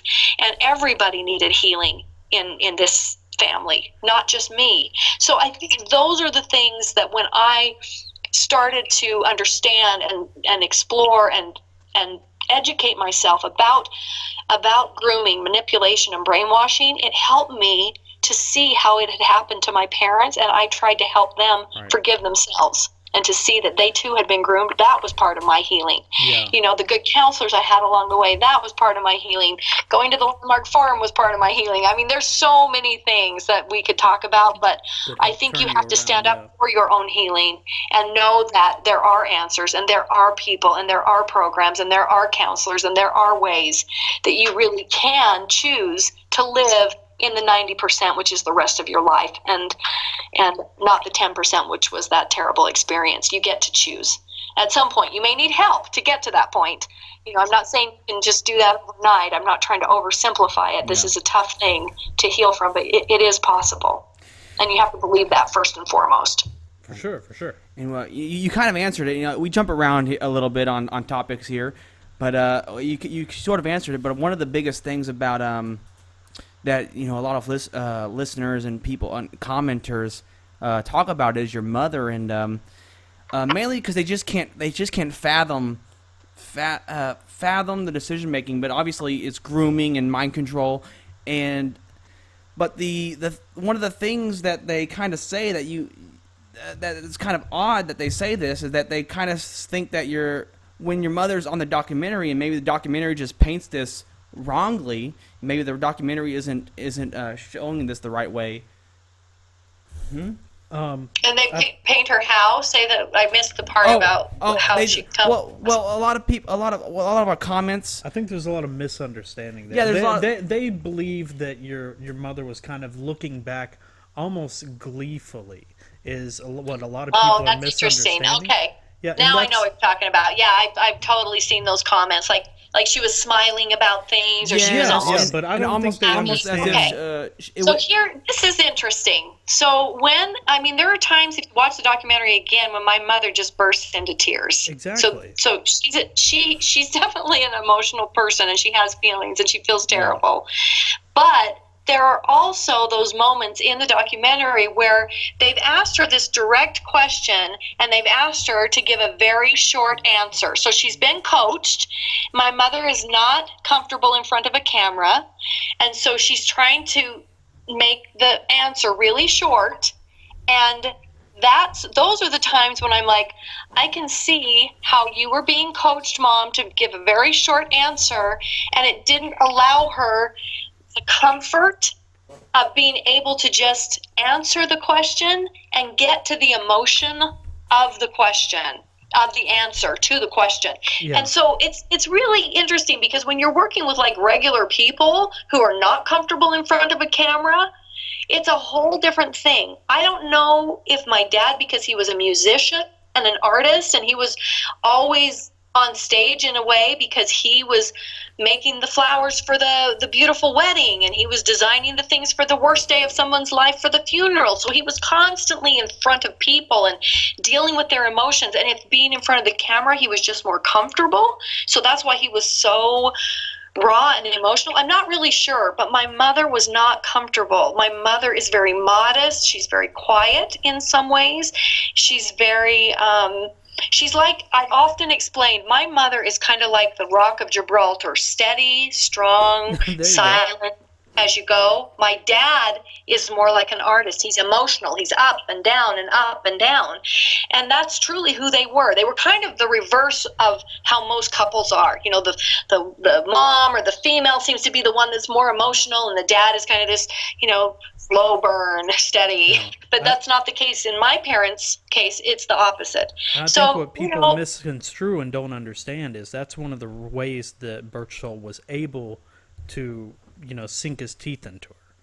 You know, and people don't understand that is that she was raised a certain way. She was this type of person, and he knew just right. She was the middle child of 9 children. You know, she worked her entire life because they didn't have anything. Yeah. You know, so she went to work at age 14 and would give her parents money to help pay the bills and took care of her brothers and sisters. She was just always just kind of this calm, stable, steady person. And so she just comes across differently because she has a different makeup and different personality. And then when you're being coached, can you please answer the question in like 10 words or less? You know, yeah, you're trying to do that and it's not natural, you know, so that's part of it too. I'm really glad that we were able to help clarify that. And Thank you. And you mentioned, you know, a lot of things were left out in the documentary. A lot of things are misconstrued and maybe even just misrepresented. You know, how did you link up with the director, and how much creative process did you have with the documentary itself? This documentary, yeah. You know, it's interesting. We found the director, the producer, Stephanie, and we met each other through a mutual contact that had one of our self-published books at the time, and she happened to pick that book up off of the shelf and read it and said, "Who is this woman? Do you know her?" And this mutual friend of ours said, "Yes, I do, and this story needs to be told." And that's how I met Stephanie. Can you put us in touch with each other? We met up at some coffee house in Burbank, California, and struck up a great conversation. And I could tell she also has sisters, and she had her heart in the right place. She knew that telling the story could be really helpful for other people, and she wanted to bring that, you know, forward. And then she knew the filmmaker from some other experience. I can't remember exactly how. We interviewed a couple of different filmmakers, but decided that for sure Skye Borgman was really she had done a lot of documentary films that were really good and had a great eye, you know, to be the cinematographer, the director, the editor. I mean, that's kind of what a documentary director is. They kind of do everything. Yeah. So we knew that he had the chops, or whatever you call it, to do it. We just felt comfortable. And then as time went on, I you know, stepped away and was not a producer on the documentary. I was the subject of the documentary. So a lot of the creative licensing of putting the pieces together really did fall to Skye, and some to Stephanie. You know, she was in there as well, but a lot of it to her, and then to the people that she brought in to edit and do graphics and all those things. So I didn't have a lot of say. I remember the first time that the first director's cut, and I was like, oh my gosh, this is going to kill my dad. Oh. He's so embarrassed as it is, and he's such a good man. And I don't know, I just bawled my head off. I was just so like, no, you know. But then I understood, like, what if somebody were to look up that court record where he admitted to that one experience, and then there's no other, I mean, there's nothing, not only has my dad said, well, that's the only thing that ever happened, but there's nothing else, no evidence of anything else anyway, and never in his life with anybody else either. You know, it was a one-time thing, but I knew how much embarrassment and how much it would, I knew how hard it would be on him. But it's interesting because he must have decided, you know, I'm going to tell the truth, the whole truth, because maybe my truth will help somebody else see through a master maniacal manipulator, you know. You definitely got that. We definitely were able to grasp that through it. So now, you said that you watched the first version of it. Did you have a final say on the last cut of the documentary? You know, I didn't have final say, really. That wasn't like in the contract for me, so I really didn't have a final say, although I always felt like Sky and Stephanie listened to me and wanted it to be they really did want it to be fair, and they wanted it to be, you know, as well done as it could be, because they wanted the story to be out there in a way that would, you know, engage people in this kind of conversation, because they know, like I know, that this is where it starts. You know, this is where we have to be. We have to talk about this, and nobody wants to talk about it. So even though it was hard and there were still a couple of things, like, it's still wrong. There's still some parts that are graphically wrong. Like, my mother didn't see him 11 times. She saw him 8 times, and she only had sex with him 3 times. And I mean, there's things that are not quite right even now in the thing, but it doesn't really matter. It's mostly about the fact that this is how grooming and manipulation works, and these are usually people that we know, love, and trust, and that was the message, and that came through enough to get these conversations started. So even though I didn't, you know, I couldn't have said, oh, I have final say, and therefore we're not releasing the documentary this way, I didn't have that control. There were still a couple things I would have liked to have maybe softened and put in a few more things that would have, you know, made you really go, oh my gosh, it's this master manipulator that's, you know, pulling the strings. You know, at this point, I realize that it's pretty perfect the way it is, because of the fact that there's so many conversations that have started. Yes, and now I get to talk to people like you and clarify some things, and you know, I might just produce a podcast of my own. Hey. You know, talk about stuff like this. Exactly.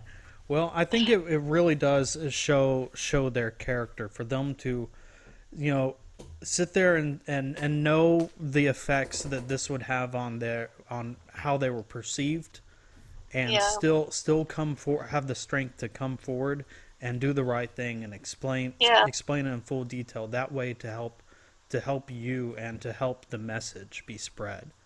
I really appreciate you saying that, because I think most people, if they're really honest with themselves, have done something that they would just prefer the whole world didn't know. I think most of us have made a mistake where we think, oh my gosh, why did I do that? I don't really want it, you know, televised to the whole world. So I do think that they were extremely courageous and very brave. And that raw kind of courage, I hope, will result in prevention of this happening to another family. Absolutely. And to millions of kids around the world. Oh, Jesus. This whole subject is definitely hard to grasp and talk about it. I think we're all doing a really good job, though. We're definitely. I think so too. Yeah. You're both very, much to the title of your podcast being Opinions and Beer. You're actually super smart. Oh, thank you. We have very, very strong opinions. Very kindly and very smartly about this whole thing, and I really appreciate both of you. It's been quite fun. We're trying our best to be we're putting that in the show notes, okay? We're trying our best. Jan Broberg says we're real smart. Yeah, we're putting that. You're pulling the wool over my eyes. It's gone great. That's going at the front of every podcast. Oh, awesome! I'm excited about that. Do it. So obviously, we're the smartest dumb guys I've ever met. Oh, yeah. That's definitely that's going on my resume. So we've talked to you for quite some time now. We're nearing the end. We're went long, didn't it? It's awesome. But obviously, we have some things written down here that maybe we should touch on real quick. The Stolen Innocence book. I believe your mother wrote it. Right. What is that about? So that's the old book that we self-published years ago, 15 years ago, when we were being asked to speak at conferences, and there's a Superior Court judge that writes the foreword and the afterword in that book, and he heard us speak at one of the first conferences we had ever been asked to speak at, and we did a Q&A, and he came up to us. He was the keynote speaker the second day. It was a big education conference with school counselors and teachers and administrators, and we told our story, and then we did a Q&A, and he approached us after that and said, you know what? He said, I worked for 30 years as an attorney for children who had been sexually assaulted, and the predators were, all people that they knew. And he said, your story, and then I became a Superior Court judge and have worked with so many cases of child sex abuse and pedophilia. And he said, your story contains like every single thing that I've ever worked with in all of my stories combined. He said, if you had the fortitude to publish your story, he said, I'll write the foreword, the afterword, and I'm telling you, you will help millions of people. And so what had been a family cathartic experience, really, I had asked my mom just to write down what was happening at home, and then I would she'd talk to me about what was happening to me at the same time, and that's how it was like 900 pages long. The first book that we just wrote for our family. It was just a family history, and it was this really cathartic experience for us to talk and to interview each other, and for her to write, and all of that got reduced into Stolen Innocence, that book that we first self-published, and we used it at conferences. Now, the new book, Abducted in Plain Sight, that's being released in March, has much of the same story, but it's been re-edited. Things have been added to the book. It really has had some amazing editors work on it, and it's still Mom's still the author, but going through that process and getting all of these things just right, I think the book's going to be amazing. I think it's going to be a bestseller out there because it's really good. So it's same story but different. I don't know. It's better. And it's got more in it. Is this new book, is that going to have some of the stuff that was left out in the documentary? Yes. Okay. Yes, a lot of stuff that was so people definitely need to be paying attention to it. And it's the same title. It's Abducted in Plain Sight. Are you talking with anyone yet about the you wanting to do a full-length series of this?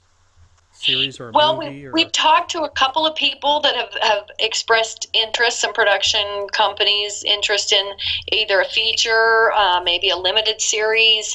I'm hoping that there will be more conversation. There's nothing that's been signed or set in stone yet, but I really do someday want to do a 7-year series. Yeah. Yeah, you could probably easily talk to Netflix. That'd be the best Lifetime series ever.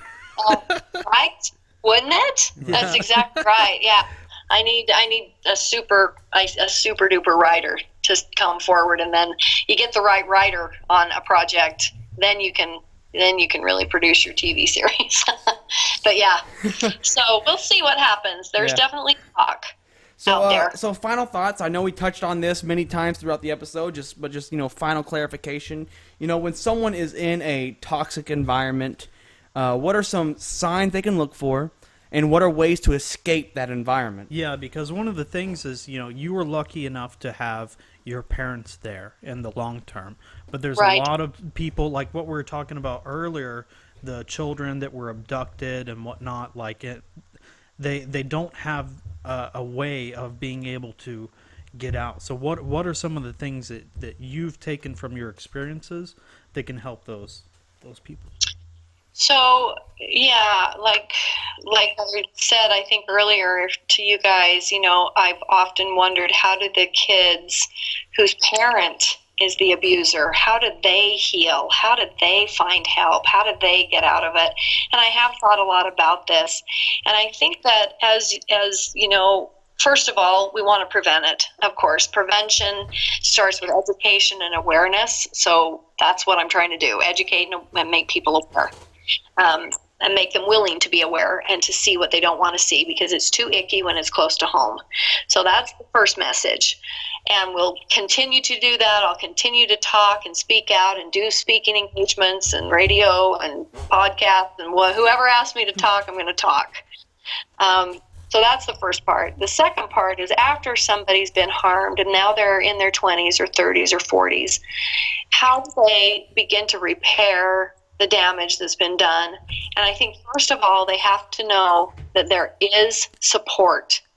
There are counselors almost in any community across America who are trained specifically with early childhood trauma, and then specifically with sexual trauma and sexual abuse. And if you can find that good therapist, and don't just settle for the first person you talk to, if it doesn't feel like after 2 or 3 sessions that it's really helping, then keep looking. Go to somebody else, because it's really important that you find that champion in your story that can assist you in finding your own inner strength in the healing process, because ultimately people have to choose to heal. And so finding that strength to say, I am not my past, I am not my story that lives in the past, I am not my abuse, is really important. And sometimes that really takes a number of different experiences, counselors, programs, books that you read, self-help, to get to the point where you actually know. And like I talked about the Landmark Forum, that was one of those experiences, among others, that I could choose to have a different life, to completely be able to design and have the life that I wanted. And at that point, I was willing to write it down. Like, I want this in my life and this in my life. And has it all been perfect? Did it all happen perfectly? No. I've been married a couple of times. I've been divorced a couple of times. Am I still good friends with my ex-husbands? Yes, I am. Do I still have wonderful stepdaughters that I adore? I do. Do I have a son who has been with me through thick and thin, that I would, take a bullet for, and who would take a bullet for me? Yes, I have a son like that. That is just one of the biggest parts of my healing of anybody, my son Austin. And you find things that you care about, that you can get behind. And for me, it was being a mother. That helped me in my healing process, because I got to care for someone else. I got to somebody else in my life that would help me get out of bed in those moments and mornings when I thought I couldn't. It's all of those things that you can do, whether you decide to join up with a service organization where you are maybe on a hotline with other people that are going through, wanting to commit suicide, or they're needing somebody to talk to about their abuse. Maybe it's going and feeding, meals to the homeless, because then all of a sudden your problems, you realize, are in perspective, that you're not the only person who's suffered, and that you get to make choices that make the world a better place, and it makes your world a better place. You can do it. So that's what I think is the message. Yeah. There is support. Find it, utilize it, and then make choices to put yourself in places that make you feel good about yourself and about the world. So go to those places, whatever that is for you. And maybe that means you have to golf every day or go hiking every day. Some people, that's where they find that solace that they need to be able to heal or reflect and repair their own, experiences. But you have to figure it out for yourself with the help of others. Don't be afraid of counseling. There's no shame in it. Yeah. Don't be afraid of anything to that might actually help you. Wow, and that was a beautiful summary. Yeah, that's powerful. Yeah. And what's kind of scary is that some of these places, that we're the longer we go, these places of safety are starting to dwindle. It seems. So it's always hard for people to find that safety net, but it's always encouraged, for people to keep searching. Yeah. Right. Yeah. Like I have to share this with you real quick. I had an interview by a senior in high school at Flint Ridge Sacred Heart Academy, the Catholic girls' school where he put me, the second kidnapping, and of course I'm the talk of the school, right? Yeah. And she, one of the questions was, what do we do now with our churches and our faith? What do we do? Just so disturbed by her own, crisis of faith or whatever. And I really have thought a lot about it, that even though there are some scary people within different religions or different organizations, the majority of people there are not. The majority of people there are really trying to just be good people and be better people. And so wherever you can find a group of people that are trying to be better humans, I don't think association with them is a bad idea. I think what you still have to be willing to see is that there are bad people that hide in plain sight in those organizations, and those are the ones we have to root out, but not necessarily scrap the entire thing. You know what I mean? Don't throw the baby out with the bathwater. Yeah, because he and other individuals, they'll prey on that. They know how caring people are in those types of religions and whatnot, and so that's what they use. They use that to be able to, I guess, get into what they're trying to do.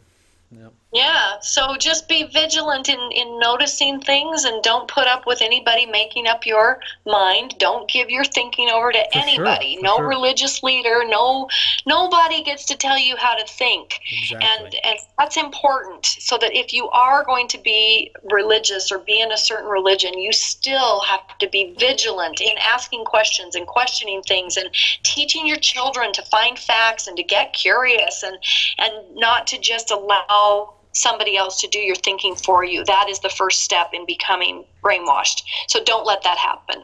Be a person of faith. If that gives you solace and hope and feel that that's real, do that, but don't give over your thinking to anybody. Yep. So, do you have anything? There's one thing I wanted to cover real quick. Okay. You covered the old book, you covered the documentary, covered your new book. We touched a little bit on your acting career. Is that something that you're going to still be pursuing in the future? Are there any things? Are you going in? Are you sticking with the horror genre? And what's so funny is that you kind of just stick with whatever comes your way when you're a working actor, and you kind of are like, well, gosh, this is interesting. I've had like 4 or 5 horror movies now in a row. And you just kind of go, well, if that's paying the bills, that's what we'll do, right? Exactly. But it is interesting that you asked that question. I'm glad you did, because honestly, theater saved my life. That was another very important piece of my healing, is during those 4+ years when I couldn't tell anybody because I thought I'd be vaporized or my dad would be killed or whatever, there was no way I was going to tell and let my little sister be taken or my other sister go blind. I mean, that's what kids do. They protect their family. That's why kids that are great communicators and have great parents who talk to them, and parents think, oh, well, my kids would tell me. I'm like, not if they were given the right threat. They will not tell you. Yeah. They will shut down. As great as I had, communication with my parents, it completely was done the minute that I thought that they would be harmed. And So what I want to say is I had the theater because I had been doing plays since I was 6. What I kept doing in between the times when I was missing, I would get on stage. I'd do another play, and I could cry, and I could scream, and I could be another person. And that literally saved my life. It was like therapy without anybody knowing it was my therapy. So I really am a huge proponent of music therapy and theater. The arts in general are just therapeutic, whether it's for the people on stage or the production people behind the scenes or the audience. it's just such an important part of having a healthy community and having healthy people. Whether you're a big participant and like to go to concerts or plays or whatever, or you're not, having healthy arts in your community lifts the entire community, whether you participate or not. It just is a really important thing. So that is a really good question. And will I always continue to pursue acting? Yes. It's my passion. I've loved it since I was 6 years old and played Gretel in The Sound of Music in my university community summer play. It was the best thing ever, and I have been performing ever since. And I will always want to act and hope that the opportunities continue to come and that I'll be able to take them, because I do have a passion for that. Now, usually our last question is, what is your favorite Nickelback song? But I think we're gonna ask. But we're gonna ask. But we're gonna ask. What's been your funnest set to be on? Because I know you've been on Iron Man 3 and Manic and all these. What's been the funnest? I have to say, the most fun really was doing Maniac with Elijah Wood, because I got to have a whole team of people that were just mine. Like the people that pump the blood out of your scalp when you get when he starts to cut you. They're laying on the floor by that bed, and they have this little thing that they pump, and then you have your own like nurse or your own doctor on set. So like when he's trying to drown you in a tub, if something were to go wrong and you didn't get up in time, you got a medic right there just for you. You have somebody that's holding your robe, you're only partially dressed, and so when you get out of that tub, there's somebody there to throw the robe over you. It's so much fun to have all these people around me to make these scenes so real. They're so gory and gross, but it was fun. It was really fun, and to have somebody like Elijah Wood, who 1 minute you're in the makeup trailer talking about, oh, there's just nobody to date in this town. How do you date somebody? We're talking about that, he and I. And then the next minute, the first scene we did was the scene where he's laying on top of me. He's got me hogtied on the bed. He's got a knife next to my neck. And he's like, well, nothing like getting to know you. I'm like, yep, me too. Good luck. And here we go. And just scream from the belly, from the gut. Guy trying to begging him not to kill me. Oh goodness! It was fun. That is definitely how you get to know somebody. Yeah. Did that hit the mark? That was awesome. That was fun. That's pretty funny. Okay. Whew. Did you have anything left to add, Eamon? I had one question that's been bugging me ever since I watched the documentary. It's not as light of a topic, but it does have to do with like what you were saying with the theater and how that helped you. When you were around the age of like 16, and when you were going through that process, you made a statement about how it affected you, and how you thought that you might need to like even go as far as to end your sister's life. How was your feelings through all that process? So I was so in a state of constant battle with my emotions, because I was like, oh my gosh, I was at a theater camp and I knew there was a boy that liked me and kept following me around, and I kept trying to ignore him and run away from him. And then he buys me this ice cream because he was standing in front of me in the line where we had all gone to get ice cream. And I just knew something horrible was going to happen.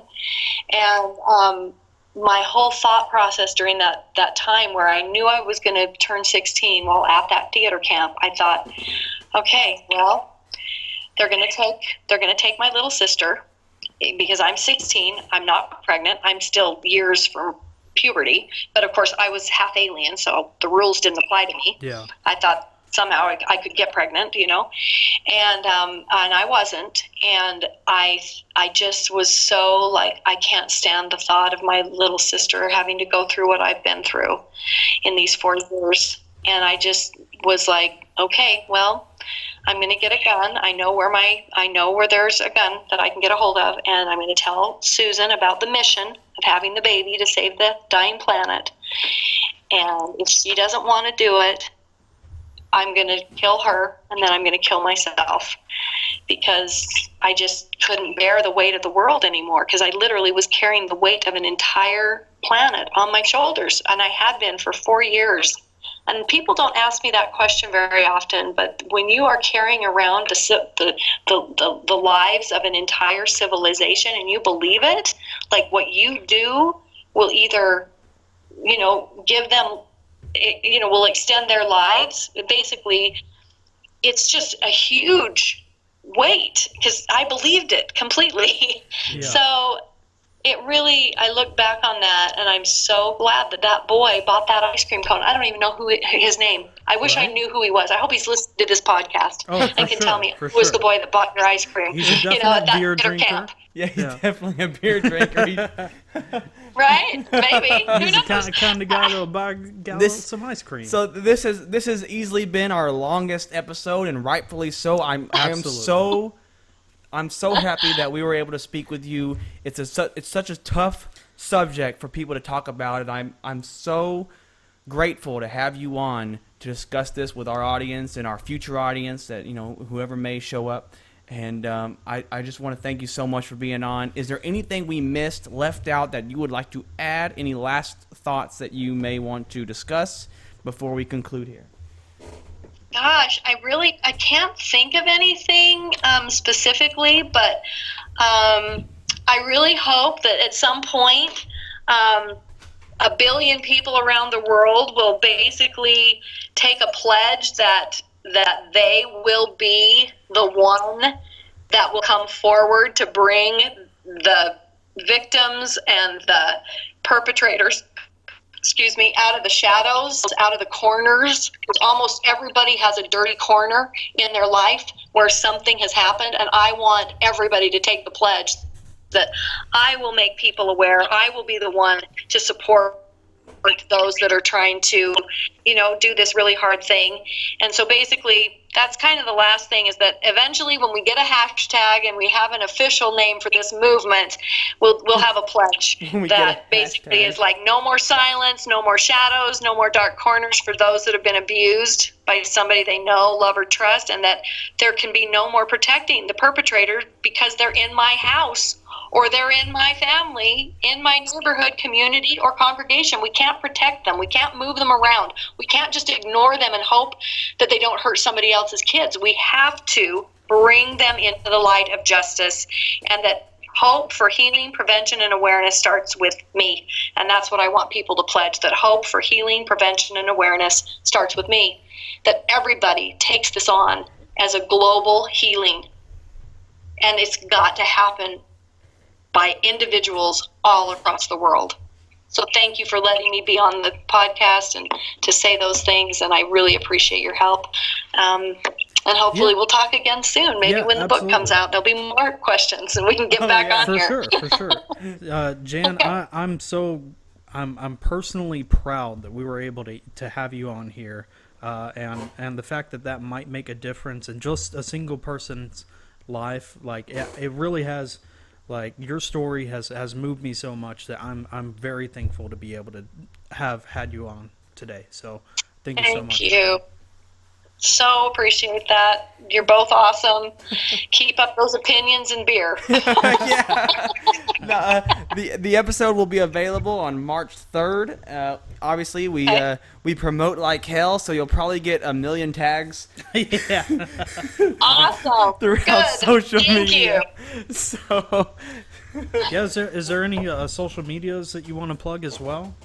That way it's a little bit easier for people to find? Yeah, actually, what I'd really like is for people to join my my kind of, I guess they call it a fan page on Facebook, because I do have some videos and some things that I'm going to start posting that'll give people some direction, like, what do you do if you notice something, or how can I get the support I need, or, we'll talk about different subjects just real briefly, and I'm going to post those things there. So I'd really love people to go to the Jan Broberg fan page and start getting people over to that page would be really great, because that's where I'm going to provide, content and some YouTube videos and other things that I'm preparing, so that I can really help people, I hope. We'll be sure to help get a link in there for you.